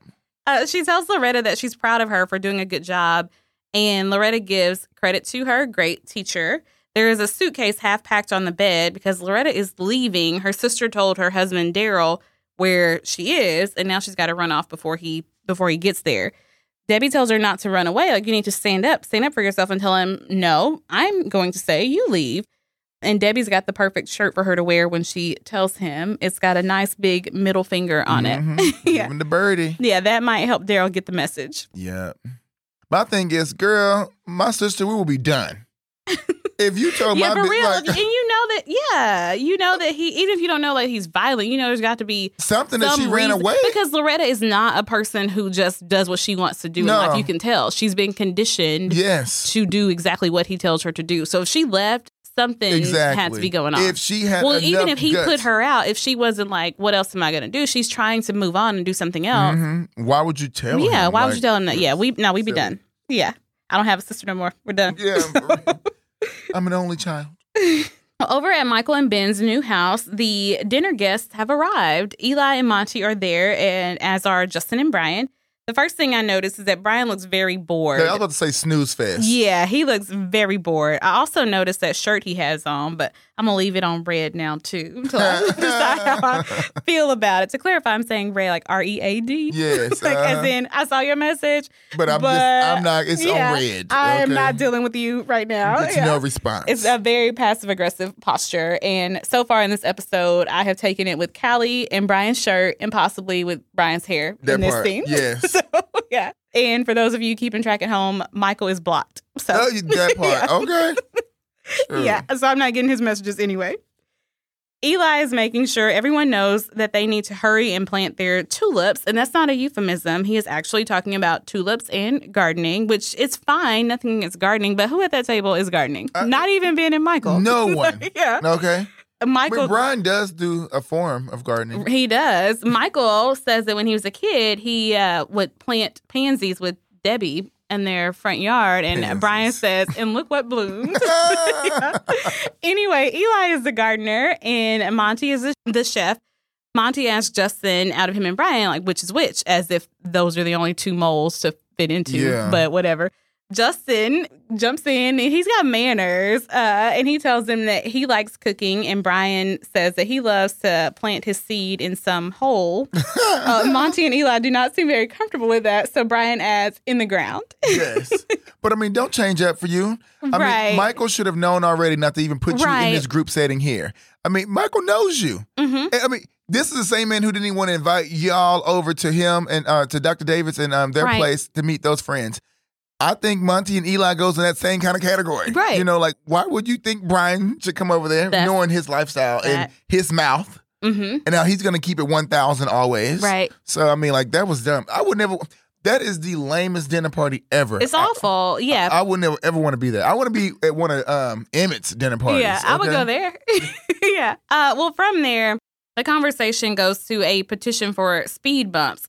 And Ben says he doubts Brian is very interested in speed bumps. But Brian says, on the contrary, speed bumps are extremely important, especially before you go out dancing. And I think that's like, Ben, leave me alone. Because clearly Brian's not interested in the conversation. And he said a little joke that they could have just laughed off and moved on from. Exactly. And I think Ben might think that he's doing a good thing, but I feel like that is, you're like, I don't need you speaking for me. You're trying to explain me away or trying to, no, I don't need you to do that. Period. I think that's kind of why he But that's so funny. You know, I'm not the wittiest. Why I'm just not catching speed bump. Oh. I was in a daze. Like speed bump. That was very witty. Yeah. That was so And let me say this. Like, I think that Brian is very smart, and so is Justin. And, I mean, Brian watches the news. He reads the newspaper. I'm sure Justin probably gets a peek at that stuff when he wants to. And so it's not that Brian only cares about and can only talk about parties and well, we already know Brian can do way more than that. He wouldn't be as the successful man that he is if he only lived in the club scene and sex only. This man is well-versed and diverse in a lot of different areas. he can communicate and run in any circle there is. So it's not that he has nothing to talk about. This is boring. Yes. And I don't care nothing about y'all. No. I don't care about tulips. When Michael first brought the whole thing to him that he was walking down the street with Eli and Monty when he moved to this neighborhood, Brian was against it. Yeah. You know, he was like, you don't have to be, to be gay and to be a family, you don't have to live this life. You're trying to conform to something that you're not. And you're forcing it. Yeah, you're acting like that is the end goal. Yeah. You have to get there. It's fine if that's what you already envisioned for your marriage, but you're thinking, I have to now conform to that. And you don't have to. No. And so Brian just like doesn't care about anything that is going on there, and he's not going to see these people again if he can help it, and so that's why he's not really engaging. But he really has been on his best behavior for the most part. He's just been kind of sitting there. You can tell by their plates, dinner is done, and then they probably got there, had a little time before they started eating, so he's been fine. I mean, he's not being Brian, but that's just because he's subdued. Well, he knows his audience too. Mm-hmm. He can't be usual Brian. Usual Brian would have talked about the poppers, probably would have the bump, probably would have smoked a joint. Could you imagine him around that? Like, I mean, well, after dinner he'll go out to the backyard. Justin will go out there with him. Michael might even go out there. Part. Yeah. I mean, he probably would have got his cock sucked in the back alley or something. Like, in the backyard. Let's go ahead and christen this house right here. Yeah. Like something. But I mean, he can't be himself because y'all brought him, snooze 1 and 2. But he's willing to do what you've asked him to do, like come and sit here and have this awful dinner. He's doing it. But anyway, things just kind of start to go downhill when Eli and Monty are so uptight they can't even take a gardening joke. And then here's Ben kind of insinuating that Brian has no interest at all in anything that they would care about. I think Brian's just kind of over it at that point. Yeah. And Justin already knows that Brian is near his breaking point. So I think he was hoping that they could at least just make it through dessert and then go home. Monty asks Brian what he does exactly, and Justin chimes in and answers for him. He says that he's the president and CEO of Kinetic, the top advertising agency in Pittsburgh. And Brian adds that he is also the president and CEO of Babylon, the top gay dance club in Babylon. He didn't have to add that. That's why Justin answered. I know. Because Brian was going to leave with Babylon. And it's not that Justin is embarrassed that he owns, but he knows the audience. He knows the audience, and he's like, why put that out there when it's just going to cause an issue? But Brian likes ruffling the feathers. Yeah, but I think that also shows that even if he is all the stereotypes that you think he is, he still operates two successful businesses, one of them in a corporate world. Yeah. Eli and Monty haven't been to Babylon in years, so Brian says they should come on by as his special guest, but Eli highly doubts that Babylon will fit their lifestyle, and Brian wants to know which lifestyle that is. And he mixes them up, the Monty and Eli, and they try to correct him like, he don't care. Yeah, he doesn't give a damn. I just want to call them Alanti because I can't even keep them straight. That's what we're going to call them because, they're too much. I can't keep them straight either. Monty says that these days they prefer to spend quiet evenings at home with their kids. And that's fine. If that's what you want to do with life, that's fine. It's a great and beautiful thing. And Brian doesn't have an issue with that. But then one of the Elantis has to say, rather than in a room full of drugged up Peter Pans, and now whatever comes next is his fault. Exactly. You asked for it. Yeah, now you're trying to attack me. I just told you I'm the owner of this spot. Spot. I just told you that we frequent this spot. And then you want to come out with the digs? Baby, you fucking with the wrong one. All you do, leave it at, we haven't been there in forever. Yeah, it's not us for anymore. But you just had to, Brian says, well, so many couples he speaks to these days feel that way, probably referring to Michael and Ben. Ain't no problem. Yeah, and he says that's why he's starting Monogamous Mondays. And I think Justin really wants to see Brian put them in their place, but at the same time, he's just trying to, keep the peace. Yeah, don't do it. Yeah. Don't do it. They all laugh off Brian's comment, and Ben pushes it aside, saying, oh, Brian's a real kidder. Still, quit trying to smooth things over for me. I'm fine. That part, don't talk for me. I don't need you speaking for me. Yeah, don't do that. But Elanti just won't stop. He says, I hardly think the kind of promiscuous behavior that Babylon promotes is a laughing matter. And Brian says, come on, don't tell me after 10 years of being together you haven't had any extramarital action. And Justin calls Brian's name and then mouths stop to him because then he's I think he just wants him to drop it. It's a pointless pursuit. They are not going to change their mind. Neither are you. Just let it go. But sometimes when people are pushing you, you just kind of can't help but go in the direction that they're pushing. So, and I think it's Eli, I don't know, says they never have had any extramarital action. It's called being in a mature, loving relationship. I disagree. That's called being in a monogamous relationship. That and I'm that line. I can feel it. Somebody lying. Yeah. Monty eyes give me the heat and creeped. Yeah. Okay, somebody's lying. Yeah, somebody telling the story. A relationship doesn't have to be monogamous to be mature and loving. I want to say that to them. And Brian takes it several steps further, and he says, I call that being dead. Well, finally, Michael intervenes and asks Brian to go help him with dessert. But Brian thinks they should open their present first. He got them a little housewarming gift, and it is a sling. They told Brian they were furnishing a playroom, so, what better than a swing? Right, but not that kind of playroom, Brian. This was clearly supposed to be a joke, and I'm sure that if the night had gone differently and if Eli and Monty weren't there, Brian would have given them this gift and they would have laughed about it. They would have. And then he probably would have said, hey, yeah, that's a joke. I got you this gift card to whatever or something. But I think Brian was like, you know what? F it. Okay, you want to be funny? And then he chose chaos. Yes, it's because the way you can tell that Brian was already on that, like, fuck it, it's on. I'm taking the gloves off because the way he put the gift on the table. Because you came for me first, and so that whole line about a bunch of Peter Pans, like, oh, you don't want to grow old, like, bro, get out of here. They're just so boring. Yeah, I mean, I'm in a relationship. There's my partner right there. Yes, who's I have a job, fun, successful. Yeah. Like, I have a career. I have 2 businesses that I own. Both of them are very successful right now. Like, I think had Eli not gotten all high and mighty, Brian would have, like I said, waited to give this gift, and he wouldn't have gone that far with everything. And because I really don't think he came there with the intention of embarrassing or upsetting Michael. No, never. Like I said, he was just sitting there. True, he was bored, but he was just sitting there. If he had the intention of being crude and obnoxious, he would have done so from the beginning. Oh, yeah. He would have made this night terrible for everybody from the jump. Absolutely. He ain't going to save it. No. He going to walk in on 1,000. That's not our Brian. He's not going to hold it. He's going to let you know. Mm-hmm. Yeah, because even after he made that first joke about the gardening thing, when he saw that they didn't take that well, he cleaned it up. Yeah. But it's like, okay, you're just going to be difficult to be difficult. It doesn't matter what I say, you're not going to like it. And he is just not about to let anyone judge him or look down on him. Like, you push him and he's going to push back harder. Exactly. So, that's what happened. But I go back to what you were saying. Why would Michael even do this? Why would he invite them over here with this group of people? Brian's not going to like him. Justin isn't even going to like him, like them, but he's going to be polite because you can take the boy out the country club, but you can't take the country club out the boy. Absolutely. And you definitely knew that Eli and Monty were going to turn up their noses at Brian. So why would you mix this crowd? That makes no sense. And what makes him think that he and Ben are going to be the best fit for Eli and Monty? Yeah. I feel like they're going to turn up on them here in a few, because y'all are not perfect at all. No. I mean, period. If y'all doing that fighting shit that y'all was doing a couple of weeks ago, I mean, when the whole book thing and you getting the rage deal, I mean, you're going to be out. What about when Debbie comes over and starts being very Debbie? That part, okay. And if they have something to say about your mom, we already know who he's going to defend. True. So. And when she started bringing little gnomes and shit. And plus, leather reindeer and whatnot for Christmas. And But yeah, so even for me, like, all of my friends are diverse, but I know that there are some that would not mix. And I'm never going to put them together. Right. Because that just wouldn't work. So if you are going to mix company like this, you have to work really hard to keep everyone involved and kind of speak to everyone's interests. And that's not...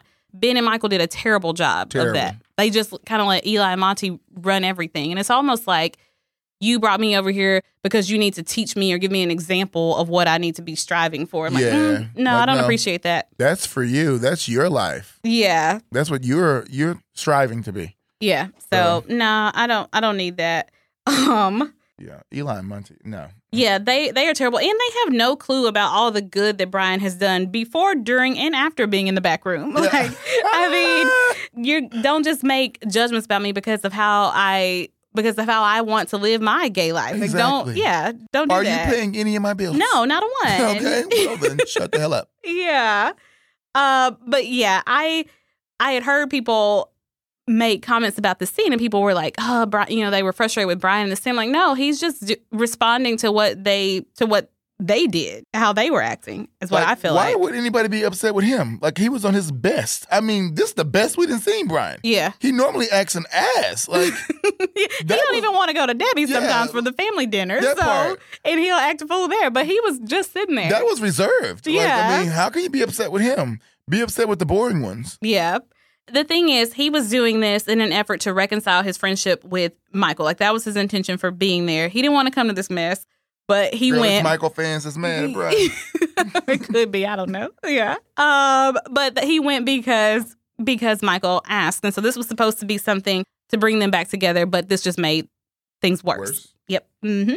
Because it turned into a very judgy and uncomfortable environment. One where Michael sat by silently and Ben didn't do much to help either. And it really wasn't Justin's place to say anything to him. I mean, he the one time tried, but it was just like, I'm going to stay out of this. Yeah, he can't control anybody anyway. Yeah, You're not going to be able to control Brian. But I love how Michael was in the kitchen looking. And he gave that mama look like, really? Really? And, I mean, I would have been looking like, what? You know me. But one thing I want to point out, so I like the contrast between this couple that's been together for 10 years and the couple at the beginning that's been together for 10 years. And both of them, either way, if you want to fall into either category or anywhere in between, either way is fine. But you can't put what works for you as an expectation on all the couples. Exactly. Because, it just doesn't work.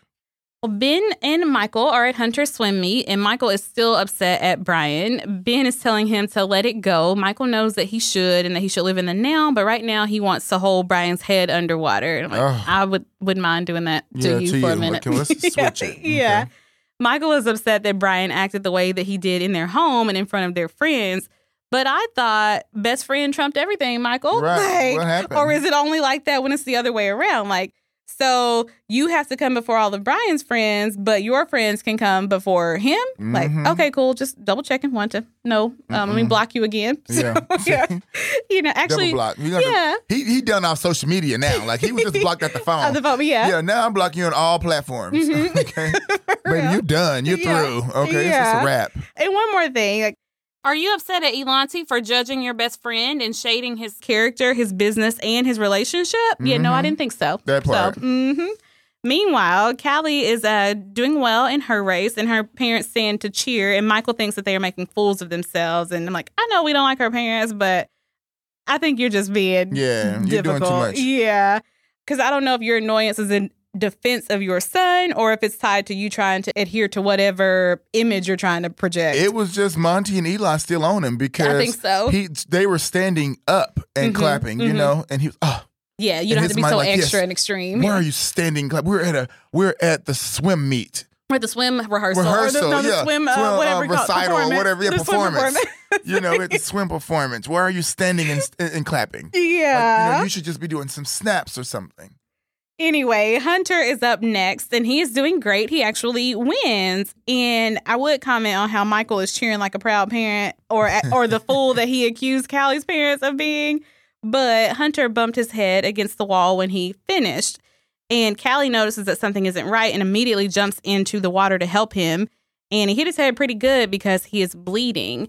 And we see Callie's parents jump up screaming at Callie to get out of the pool. And they tell everyone in attendance that Hunter has AIDS, which is not true at all. And also just how dare you? How dare you? So unnecessary. I mean, could they should be sued or somebody should have punched in the face. This is when I choose violence. This is I know, I want to push them down. This is a child. This is a 16-year-old.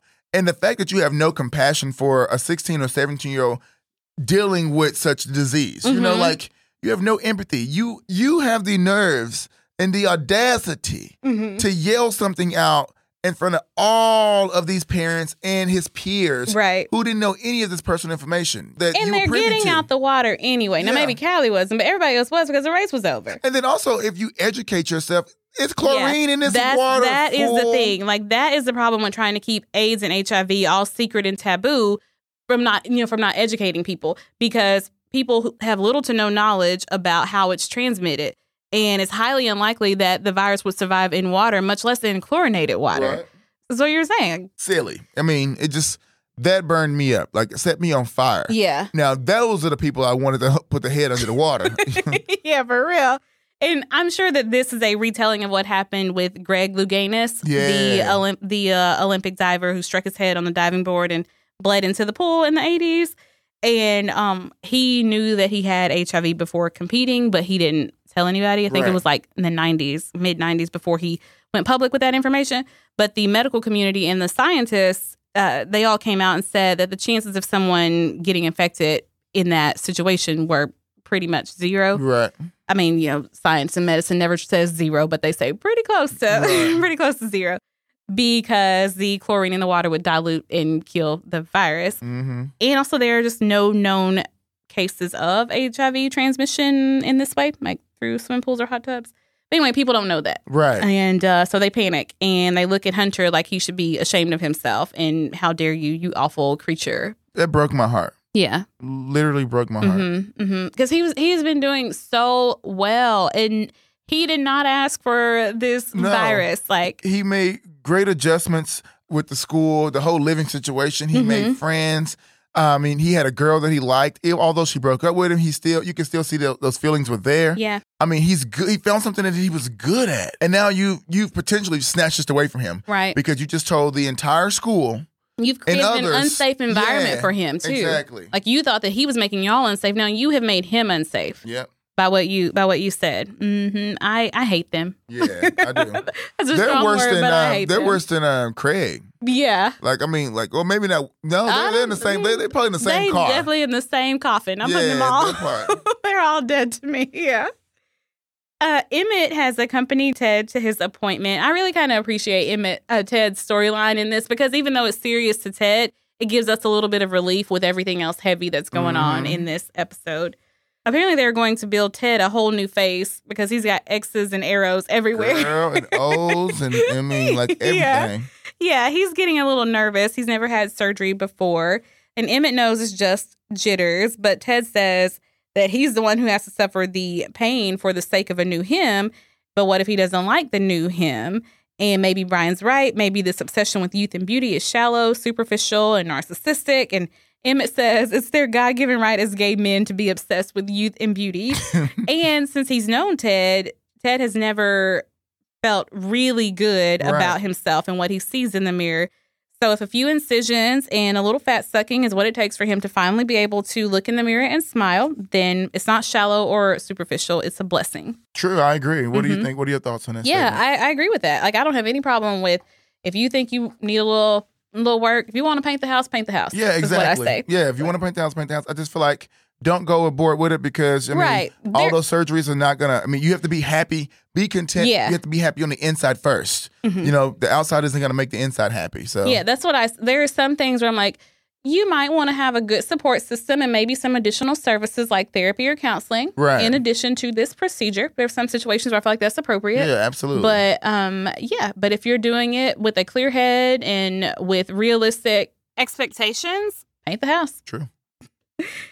Then we see Melanie getting JR's things ready for her to go. And the petty part of me is like, nope, you can get your own stuff for your house. I ain't sending nothing. Girl, I would have packed anything. All I would have packed was the pump milk. And I might would have done that. I would have said, you can come here, bring her here every 3 hours so I can feed her because I have stuff to do. I don't have time to pump today and feed her. So, I would have low-key made it difficult in the would have, I would have been that baby mama, okay? Not the mother of my child, but the baby mama. Yeah, and I would tell him, well, there's too much chance of losing things in transition because, to be honest, like, real story, I was holding a friend's baby like a couple months ago, and I held that baby for about 2 minutes, and in that time, she lost a sock, her headband, and her pacifier. And I was sitting in one spot. Like, how does it even disappear? It disappears. It does. We never found it. Yeah, like disappears. Like, okay, I didn't like babies are magicians. They are. Yeah. So no, you can get your own. Especially if Michael and Ben are so much more fit and prepared because it's two of them. They should already have their own stuff. Yep, I was sitting her over there in a clean onesie and a clean diaper. That was it. Yeah. I mean, she's already fed now. Yeah. Okay. Your next meals, I don't know what to tell you. Yeah. Okay. So work it out. I mean, I wouldn't do that because like Ben, can you pump Ben? Yeah. Which one of y'all need this pump? Yeah, let me know. Yeah. I mean, I wouldn't do it because I wouldn't want my child to suffer, but I would definitely think about doing it. The well has run dry. Yeah. Michael is picking up the baby tomorrow. Lindsay is there and she's telling her this. And Lindsay offers to let Gus stay with her, which I thought was very sweet for her to offer that. But Melanie declines her offer, saying she doesn't need her pity. I'm like, Melanie, and it goes back again. Girl, it's not about like pity. Okay, stop playing. But you're losing. You're complaining because you have to let one child go. You still have another one. Yeah. Like, I mean, enjoy this time with Gus. Yeah, I mean, I can extend her the benefit of the doubt and say maybe she knows that she'll be in a bad mood, and so it wouldn't be the best environment for Gus to be there with her because she'll be sad and upset, and maybe that's it. But really, she hadn't been in a great mood for months now, so I don't know what would be any different. She got to let some of that anger go, at least enough of it to be able to get out of her own way a little bit. Lindsay says that she hopes it all goes well tomorrow, despite what Melanie thinks. And I some of what Lindsay's saying I'm good with. I'm like, Lindsay, you don't know that Michael don't want you to have no rights. So baby, I mean, I kind of want to instigate that a little bit. Like, he don't want you to have no rights. Girl, I know you still think that's your friend and all, but I mean, he ain't down for you. But I mean, I'm not going to say too much. When he saw that 1/3 instead of 1/2, he was not happy. Yeah. I ain't going to say too much with girl, but you know he wasn't happy. Yeah. Maybe I read it wrong, read the situation wrong, but yeah. Yeah, but so she's hoping that it'll go well and may not be as terrible as Melanie thinks it would be. And then she leaves. And Gus is in the living room melting down. Like, he does not want to leave. No. I don't know what Lindsay is doing to that child at her house. Because he don't never want to go. He don't ever want to go home with her. Lord. Yeah. I'm like, that got to be a hit to her pride. Yeah. And baby's always saying, no, I don't want to go. Yeah. I don't want, like, always. Yeah, every single time he don't want to go. Yeah. And it could be because this is his home and he remembers it. He's old enough to remember this is his home. And both of his mommies are here. This is the only place that he sees both of them. True. He's too young to understand what is happening, of course, but he does know this house, and he does know that he sees both of them here. True. And that's what he's used to. So it could be that, but I know he don't want to go to Lindsay's. Well, I know if I was Melanie's lawyer, I would have said, and hell, Gus don't even want to be over there. Yeah. Okay, like, why would we send JR over there? Like, Gus is begging to be over here. Every single night he's begging to stay with me. Well, Ben, Hunter, and Michael are home from the hospital. Hunter is fine, but he does have a concussion and an attitude, understandably so, thanks to a very long wait and Callie's awful parents. Everyone at school now thinks he has AIDS, and again, he doesn't, but Hunter's not worried about clarifying that because he's never going back. Yeah. That's what he says. But also, you can't even... He wouldn't be able to educate these idiots. You would have to have people who really want to know and genuinely want to learn and understand what you're going through. Mm-hmm. High school and students, who are going to see you as a person, not a virus. Exactly. And these high school kids, high school boys, they're not going to... All he's going to do is... It's just going to create more issues. He's going to be fighting. Just like that, it looks like they turned on him. Like, they were all his friends and playing and joking with him when we first saw them in this episode. And then as soon as they found that out, they were looking at him like... And baby, when they found it out, they didn't even know if it's true. He just said, he has AIDS. Yeah. Anybody can yell that out, you know? How did they know that was true off the rip? Mm-hmm. You know, like, their faces turned immediately. Like, oh, that's her parents. They don't lie. You have it? Like, get the hell out of here. Ben says that he has nothing to be ashamed of, and... Michael is like, well, we'll let you take a day off or so, but eventually you're going to have to go back. And that's really a hard one. Like, I get that you want him to go back so he doesn't develop a habit of hiding or letting a bunch of shame and condemnation pile upon himself. But at the same time, like, you don't want him to go back because kids are awful. Yeah. And walking down the hall knowing that everyone is whispering about you or laughing at you is not a great thing. It's a terrible feeling. And he's already feeling unsure. High school is hard enough already. Mm-hmm. I mean, and he's got his own stuff in his own head. I mean, this boy been through so much at such a young age. Like, I thought Justin went through a lot, very quickly. Yeah, but so did Hunter. Yeah, he's been through a lot. So, I mean, I would never subject my child to go to a school where I know he's going to be bullied. He's going to be teased and picked on. Like, I mean, this is when we discuss homeschool options, transferring to another district or something like something. I get wanting to overemphasize to them, you did nothing wrong. There's no reason for you to leave. But if you are uncomfortable and you will not be able to function in this environment, I'm not going to make you stay there. Yeah. Well, Brian and Justin are at Babylon watching rehearsals. There are some aerial silks performers, and they are not quite up to Brian's standards. But Justin thinks they look pretty good. We need that circus back. Yeah. But Brian says pretty good is not good enough. When Michael sees it, he wants him to lose his mind and his breath and then his bladder control. Justin knows what's going on here, though. And he says, and then what? You want him to come running back to Babylon where he belongs? Like, Justin doesn't think that's going to happen. Like, Michael is happy where he is. Brian doesn't think gay men can survive on tulip beds and speed bumps alone, and he fully expects Michael return to the jungle where he belongs. And I think this is Brian setting a trap to lure Michael back. Because he's always been able to do that. He has. He's always been able to get him back. Yeah, and when he was with Dr. David and they had this other situation going on, he would do it with physical stuff. Yes. Yeah, but he's kissing him or touching him or, oh, Michael, come do this with me or whatever. Oh, Michael, worry about me. I had Craig Taylor tried to kill me and I got a Band-Aid on my forehead. True. So, and even like in season 2, or was it season 3 when when Justin broke up, he was taking all the time, from Ben taking Michael. But he's always had that hold on Michael. And so he doesn't have he can't lure him with the relationship side because Michael has finally had to accept that that's not gonna, that dog ain't gonna hunt. But so he doesn't have him with that. So he's trying this other thing and he's mixing it with the whole superhero deal because he knows that. That's something exactly. Yeah. And so, yes, he's trying to assert his point that that's not the only way to be gay. Brian doesn't think that's the right way to be gay. We'll talk about this in a little bit. But so, yes, he is trying to prove this point. But also, I think at the base of this, he doesn't want to lose his friend is what I think is going on at the root of this. Like ever since Michael got married, he's been acting differently and he's veering further and further away from Brian. And if it were just about a change in schedules or priorities, I think that would be fine.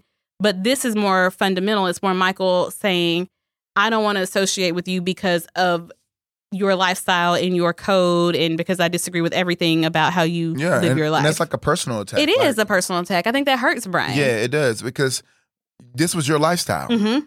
I mean, just until, we'll say, a month ago. Yeah. It's like, and you still know me. Yeah. Like, you know what kind of person I am. Like, no matter what I do, you know what kind of person I am. I've saved this. Literally, he saved Liberty Avenue countless times. Mm-hmm. Saved them. He saved the entire city, actually. The whole guy. Monty and Elon, if Stockwell would have got in office, it would have been over for you guys, too. It would have been over for y'all as well. So. Yeah. Well, Michael, the comic book store that you have it because you sold the comic that I bought you. Yeah. I encouraged you to up the price on the bid and just like, but he doesn't do that. He doesn't want that credit for things like that. But it's just like, you know who I am. Exactly. Yeah. I think that's why he's acting out because he's starting to get hurt personally on a personal level by the things that Michael is doing. And it's also like, don't be mad at me about the Elanti situation. They poked me in the eye, so I poked back. Absolutely. And don't get mad at me if I'm better at retaliation than they are at instigation. That part. That part. Okay. So, yeah. But Michael's new marriage, the baby, the house in the suburbs, his uppity friends, all of that stuff is getting between Brian's friendship with Michael. So I think that's why he is so against that stuff now. It's like at first he could have been like whatever, but it's like now he sees those things as kind of the enemy or whatever. Because that's what's responsible for morphing Michael into this pious, sanctimonious prick that he's becoming. That's what Brian said in 502. You changed. And from where Brian is standing, it's not for the better. It's not, though. Yeah. You're morphing into something that you're not, that you would never be. You didn't even come from that life. They're not going to, I'm not going to say they're not going to accept you, but they're definitely not going to accept Debbie. Like, yeah. And your mom isn't going anywhere. She ain't going to change. Yeah. I think Brian was willing to let differences of opinion and approach be fine in his friendship with Michael after he got married. I mean, he planned the impromptu wedding reception for them. So he was cool with that. But it's like, you are starting to act different and you're starting to treat me different because of that. And you're letting it separate us. Because he's all like, I'm married now. I can't associate with you and your lifestyle. Like, you should grow up like I'm growing up. Like why waste your money on Babylon? You should have bought a house. Like, no, just because you want to buy a house. Yeah. I'm fine where I live. I love my loft. Yeah. Yeah. Makes no sense to me. Can't push that onto me. Why did you pay for her lawyer instead of helping me and my married 2-parent household get custody of her? Well, because... Baby, like you just said, married 2-parent household. I even the playing field. Yeah. Also, that's my friend as well, so I'm going to always continue to help. Yes, it's like, no, I shouldn't have to conform to what you were expecting of me, you know? And also, why would Michael think that Brian automatically agrees with his side anyway? Right. Like, why would he agree with you? Mm-hmm. Like, you're literally, I mean, like you said, I hate saying the words, taking the baby from the mother, because you're not like actually taking the baby. But you're, But I mean, bro, you're doing the most. Mm-hmm. You know, you really were. You were doing the most. And the fact that you were going to cut Lindsay out, it's a shitty situation, and it shows your character. Like, you really can't be trusted. Yeah. You know, Brian is having this superhero party for Michael because he wants to bring his friend back. Like, they've had little fights before. They've been mad at each other before, but those times are mostly centered around like an isolated event or something. Right. But this is Michael taking a totally different direction and almost saying, I'm going to have to leave you behind then. Mm-hmm. If you won't come do what I'm doing, then I'm going to have to leave you behind. And I think you kind of have to remember what was happening in Brian's life when he met Michael to see why he is kind of getting so sensitive about this. Like, so when they met, Brian had been physically abused for years and emotionally neglected by both parents. He never really felt loved, and he had been told many times that his very existence was one of the biggest regrets that his parents had. On top of all this, by this time, I'm sure he was probably aware of the fact that he was possibly gay. Yep. And you can say that Brian was probably born around 1971, which means he would have been 14 when he meets Michael in 85. Now, imagine growing up in the environment that Brian grew up in and then realizing you're gay right as news about something called a gay cancer was going around. Exactly. Yeah, like who is he going to talk to in his life about any of that stuff? On top of that, his family is moving again because clearly he just moved into, Michael ain't moved nowhere. Debbie ain't moved. That means Brian must have moved into this neighborhood probably. This is just my thinking, but I imagine that every time his family moved, the conversation between the parents was things will be different this time, only it wasn't going to be different. It's still going to be terrible. But Brian's going to be at a new school where he's got no friends and has to start all the way over. Terrible. Yeah. And then he meets Michael, and they are very different in a lot of ways, but they have a few things in common. And Michael looks at Brian like he is bigger than life, and he thinks it would be so cool to be his friend when Brian has had no one treat him like that, like he was worth knowing, not even his family. And also Michael is gay, so they can sit together and drool over pictures of Patrick Swayze. Yes, but Patrick was killing the game. Yeah, but then Brian also has something that he can offer Michael. He can protect him and look out for him and give him answers to the tests and things like that. And he can give him his friendship. So they were able to have this kind of mutual exchange there. Plus, with his friendship with Michael, he gets Debbie, who probably took one look at him and combined it with the rumors that she's heard about Jack and Joan. Right. And probably saw this as a kid who would, yes, probably break her son's heart, but who would need to be loved. Exactly. And that's one thing Debbie is going to do always. She's always going to give love. Or try her best. Mm-hmm. And then he also got Uncle Vic with that, who is a gay man who's living it up in New York and who made being gay look cool instead of like something to hide and be ashamed of. Exactly. So they really brought a lot into his life. And all of that is wrapped up in his friendship with Michael. Like, he knows that they don't have a lot in common. It really doesn't make sense for them to still be friends. But from where it started, you see why that root is so deep in Brian. That friendship, the root of that friendship is so deep in him. Because it's more than a friendship. It's family. Like, I mean, they really saved him. They rescued him. They really did, because I don't even want to think about what Brian would be had he not met them. Right. Like, if we would even still have a Brian around. If he is, he'd be so callous and hard-hearted that nobody would want to ever deal with him. Yeah. But yeah, so all of that to say, he doesn't want to lose his friend, in addition to everything else that's going on with this. But that's the reason he throws this party. And so maybe on the surface, he is saying, Michael, come back to all this hedonism and the right way to do gay life. But really what he's saying is, don't change so much that you walk away from me. Right. Because I'm never going to conform to that. So, yeah. And also, Brian specializes in big, grand gestures. Like, that's his thing. We know that that's what he does. Now, he's no saint, of course. So I do think that part of him is looking for a bit of vindication in having Michael kind of eye up the dancers at Babylon and enjoy a drink and a dance. But absolutely, because he want to remind him, like, bro, you're not far removed from this. Yeah. We used to all enjoy this. Mm-hmm. You were doing it 3 months ago with me. And there's nothing wrong with this. And there is nothing wrong with it. Yeah, that's the main thing. There's nothing wrong with it. Yeah.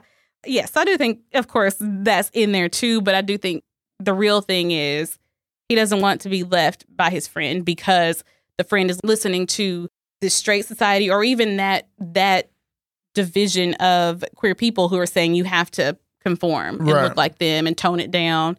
Yeah, that sort of thing. Anyway, they're getting ready for the party. Well, Loretta listened to Debbie and she stuck around. She's working her shift, and then Daryl Pye shows up. I already know he's a trash person because he starts by apologizing. So, I don't trust it or you. And then he asks her about her jaw. So I was right. Yeah, girl. Yeah. And he promises he won't do it again. I'm sure you haven't said that before. Exactly. I mean, if you done it once, you probably done did it again. Yeah. Like, oh my God. And then he tells her, you don't have to apologize. Like, I forgive you. We can just move on. Apologize for what? Why would I ran away from you? Why would I apologize for a kiss? Why would I apologize on a female? Why would I apologize? Like, stop it. Yeah, he's like, we can just forget about everything. just come on home with me. Well, Loretta tells him she's not going.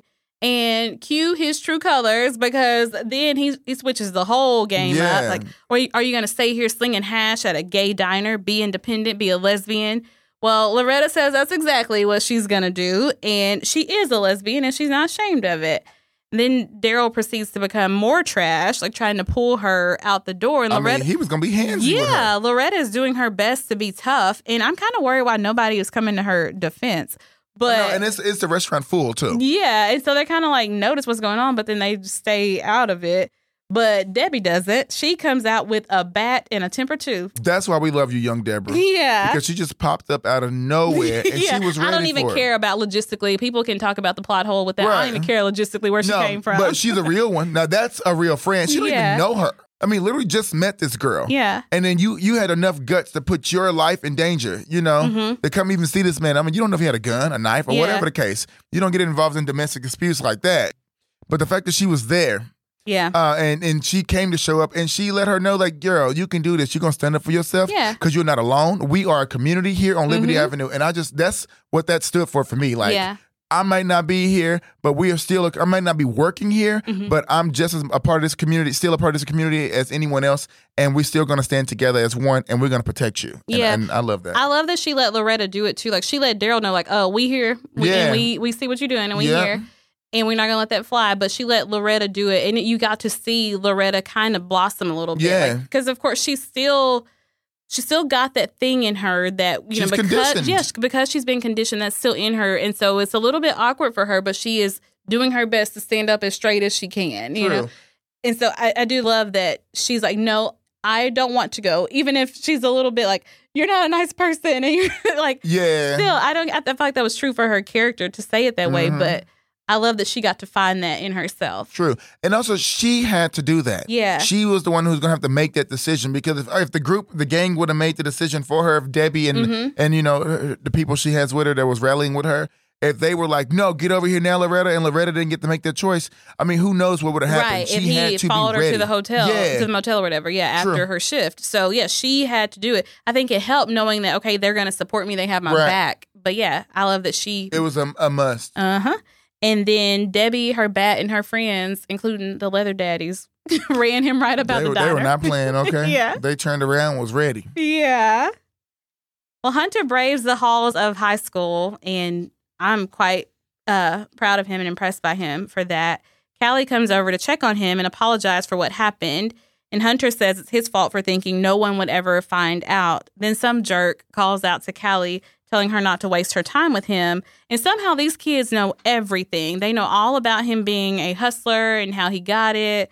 And Hunter assumes that Callie told, and I'm already removing my earrings in case she did. That part, for real. I'm going to be waiting for you in the parking lot. It's on site. It's up when I see you, always. Yes, okay. But she says that she didn't tell. And then Lucas, who will probably grow up to have Napoleon syndrome, offers Hunter $5 for his services. And when Hunter tells him that it'll cost more than that, he tries to punch him. But Hunter uses Lucas's fear against him. He says, "You want to get AIDS? Go ahead, punch me. Get my blood all over you." Which, I loved it. Yeah, Hunter knows that's not gonna. That's because he's educated and he's dumb. Yeah, dummies and he knows because you're stupid and you don't know anything, you're gonna believe that this could happen. Exactly. Yeah, and so that's one way to keep people from physically. Physically attacking him. Yeah, because people will always fear what they don't know and understand. And now, I hate that he has to force himself to do that because he's putting this label on himself. But so I hate that he has to resort to that. But he's got to protect himself the only way he knows how. And using a person's fear against them in this situation was the best way. True. But what I can't stand about this scene is that you telling me that Callie's parents set up on a 3-way call. For real. And was over here gossiping about a 60. Parents. What the hell? And then the parents, my mama used to tell me all the time, stay in the kid's place. Right. Get out of grown folks' mouths. Get out of grown folks' business. They ain't tell these kids this? I guess not. Why y'all passing the info to the school? I mean, these parents, the superintendent and everybody need to pull together. Yeah. And need to have a whole conversation, a meeting with the parents of these children. Because, I mean, this is going to create some chaos. Yeah, this is completely out of line. Yeah.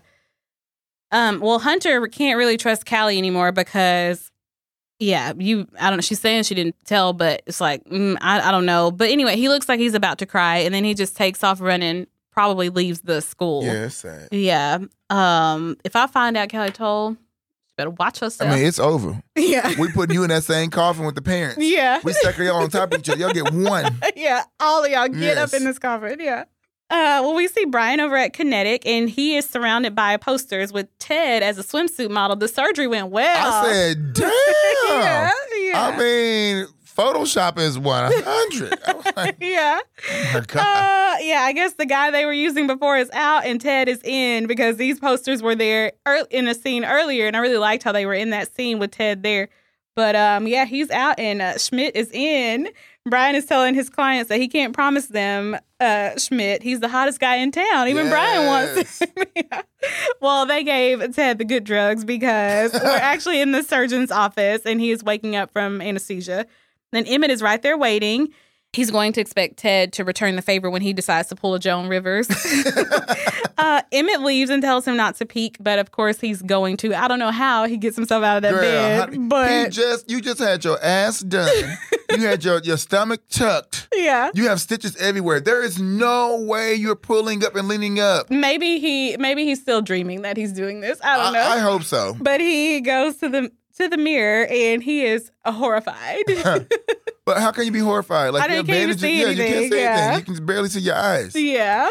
Well, Debbie and Loretta are toasting to Loretta's freedom and bravery. Debbie has been a great help to her. She gave her a new life and then she helped save it. Mm-hmm. She tells Loretta that she deserves happiness, and Loretta would also like to share that happiness with someone. Well, it seems like she's thinking perhaps she could share with Debbie because when Debbie goes to give her a hug, Loretta turns it into a kiss and says, "Love you." And Debbie's trying not to freak out. And she's Right. like, "You too. Bye." You know, I'm going to take it as that kiss was one of those Brian and Michaels. You know what I'm saying? Like, one of those, like, I love you friendship kisses, a little extra on it, but Yeah. that's where I'm going to take it at. You know, Yeah. like, she knows Debbie, well, maybe she doesn't know Debbie has a man. But I'm pretty sure Debbie told her, girl, I'm quitting. You know, my Yeah. man don't want me to work. I'm trying to spend some time and bust it open for him, you know. So maybe she did know. You know? Maybe she did. But I think it's just that thing where this is someone who has stood up for her and who has become an important part of her life in a very short amount of time. And so sometimes feelings get confused. You still got to have some restraint. See, that's what got her ass in trouble the first time. Yeah. Okay, like. with the icing. With the icing, okay? Like, baby girl, you need to know boundaries and then respect them hoes. Yeah, Like, because she was married. Yes. And yeah. Uh-huh. So, I mean, the first time we here for you, girl, but you're not finna come for Debbie, especially because, you know, Carl, that's my homie. So that's not what we're going to do. We're not going to do that at all. Yeah. Sharon Gless, in her memoir, she tells a similar story about how something like this happened to her In real life? In real life, Oh, yeah. Lord. And she also talks about some confusing feelings she was having for Rosie O'Donnell because Oh, they are Lord. friends. Right. Yeah. Rosie O'Donnell was a fan of Queer as Folk, wanted to be in the show, but said she wanted to do her role or her scenes with Sharon. Oh, And wow. so That's that's dope. kind of how Yeah. we get this brought in. Wow. Yeah. Anyway, we see Melanie dropping off JR with Michael and Ben, and I really just don't want to. You can talk about this one because I really just. I mean, it was sad. I mean, now I kind of see what you're saying. It's almost like you are taking the baby. It's like it was like almost like a farewell. If anybody felt like they needed to win, it was Michael. Yes. And so it's like you're getting to have your way with no regard for me or even for JR, I know, really. exactly. My thing is, I think the child is too small to be in a custody battle. To be pulled home to home. Matter of fact, the baby at 3 to 4 or 5 months shouldn't even be leaving the house like that. Well, and I'm like, you and Ben work. Yeah. And so what are y'all going to put her in the daycare? Yeah, And then know. I hope ain't no single females working at the daycare. Exactly. You Like, know, or what is divorced going on? women. Yeah.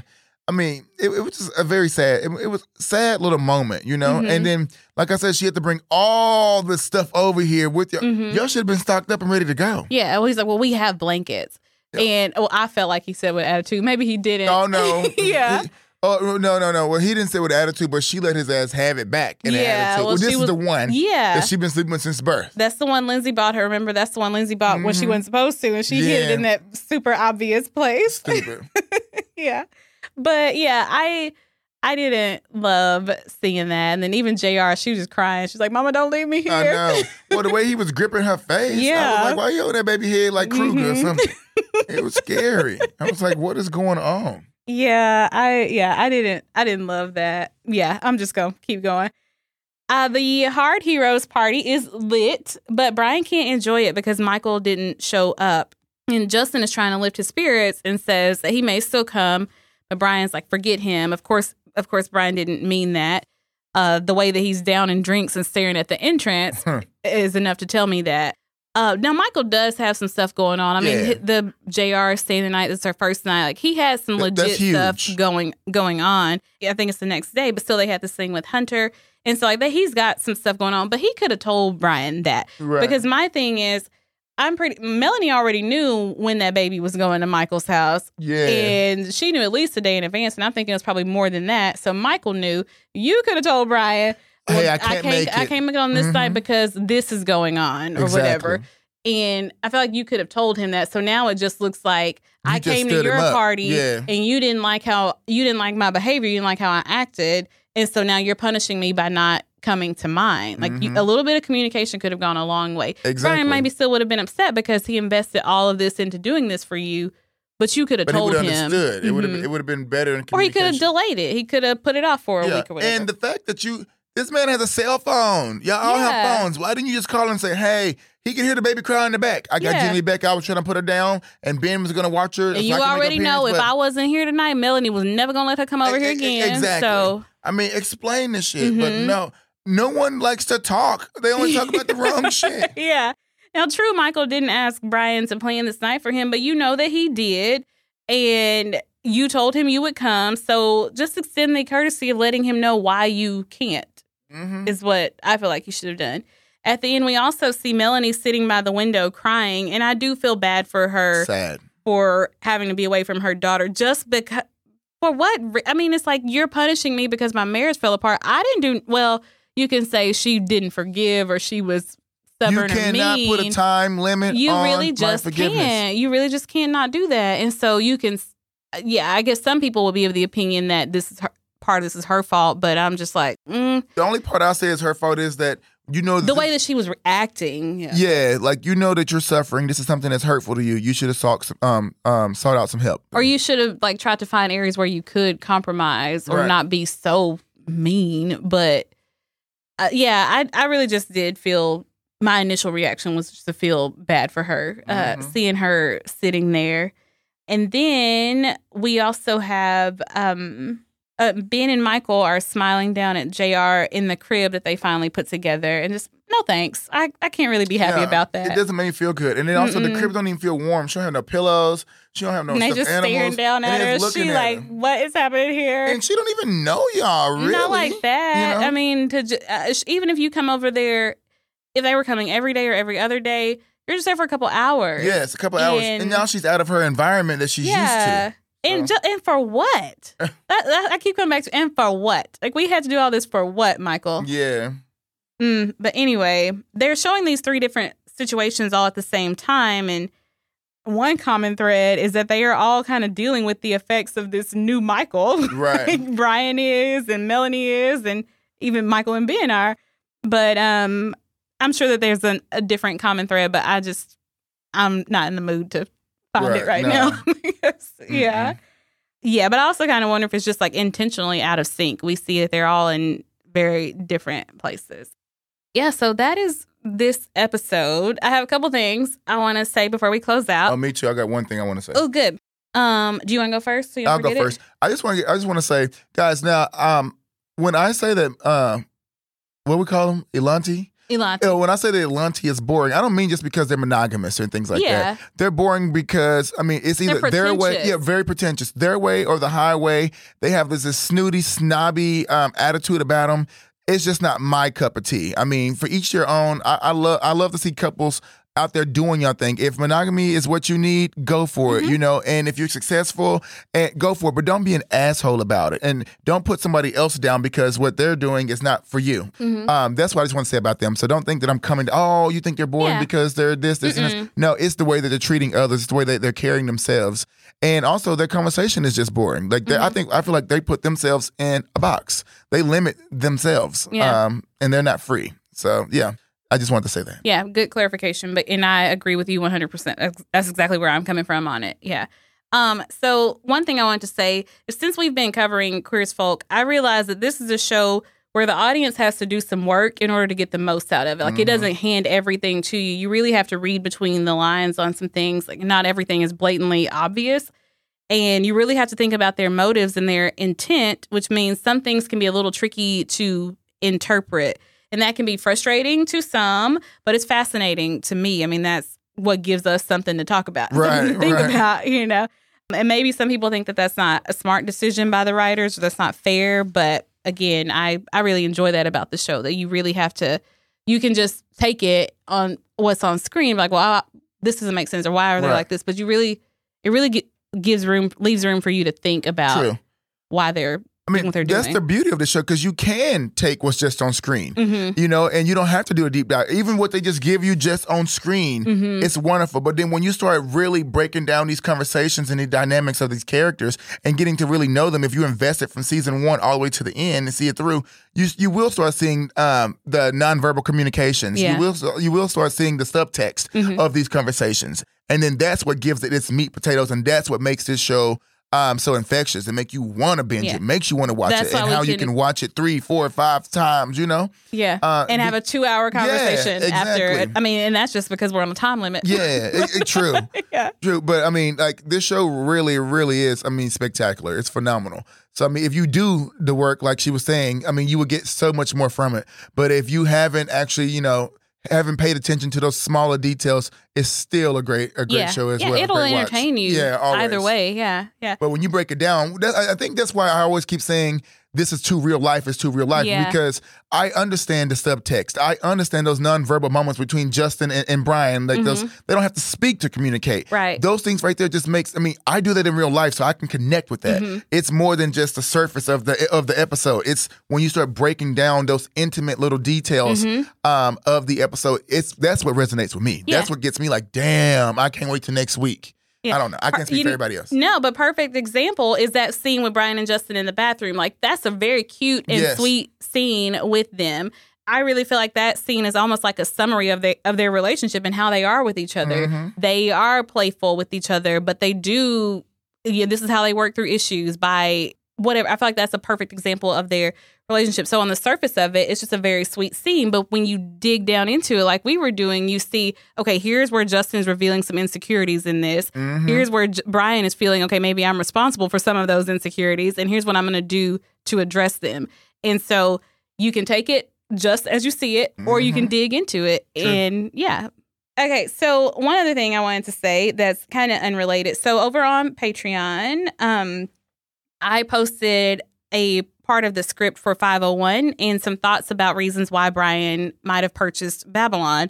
I was kind of saying I feel like part of why he purchased Babylon was in an effort to hold on to and preserve the things that it stands for, the things that have historically mattered the most to him. Not just youth and beauty and promiscuity, but what he thinks it means to be a gay man and how you should have the freedom to express that in the way that you want to, not in the way that straight society tells you to do it. And then in the last episode, we see that Brian was taking a stand against the homoization of Liberty Avenue. And that's also fueling his rejection of these expectations to conform. And Emmett's storyline kind of runs parallel to that, but we'll talk about that later. Anyway, with that in mind, and definitely after what we see in this episode, I want to share what one of our patrons said. And we love our patrons, and they're so smart. Thank you, guys. We love you. It's so wonderful. And so one of them says, one of you said in the last episode, it was you, Ken, that Brian looked like a villain in that last scene when he, Okay, back to the comment. I didn't put my finger on it before, but I think the show may have been playing with the common superhero trope of, is this person really a hero or a villain? The whole thing gives me Professor X and Magneto vibes from X-Men. Oh. Yeah, and the long-standing debate about who was right about whether mutants should integrate into larger society or refuse to assimilate. Oh, I love that. I agree with everything that she said. Thank you, guys. I agree. No, that was so dope. Great comparison. What do you think about it? Well, that's definitely what it is. And it makes sense to use a superhero reference. Yeah, it was perfect. Yeah, but that's what it is. Like, they are representing two different camps. And they're, of course, to get us to make the point, they're using extreme versions of each side. So Elanti is an extreme of the we need to assimilate and we need to look like straight society. Mm-hmm. We need to tone things down. And Brian is Magneto. Yeah, and Brian is like, no, we are different, so we should look different, and there's nothing wrong with that. Yeah, and he is going extreme in his direction, and so that's really what it is. And so it's about the larger thing and the, you can say political sense or whatever, but it's also on a personal level. Right. Oh, that was dope. That was dope. Thank you so much for sharing that. Okay, well, that is the episode. All right, guys. Well, that's the episode. Let us know what you guys think. Keep it interactive. You know how to hit us and reach us. And until next time, guys, we are out of here. Bye. Bye.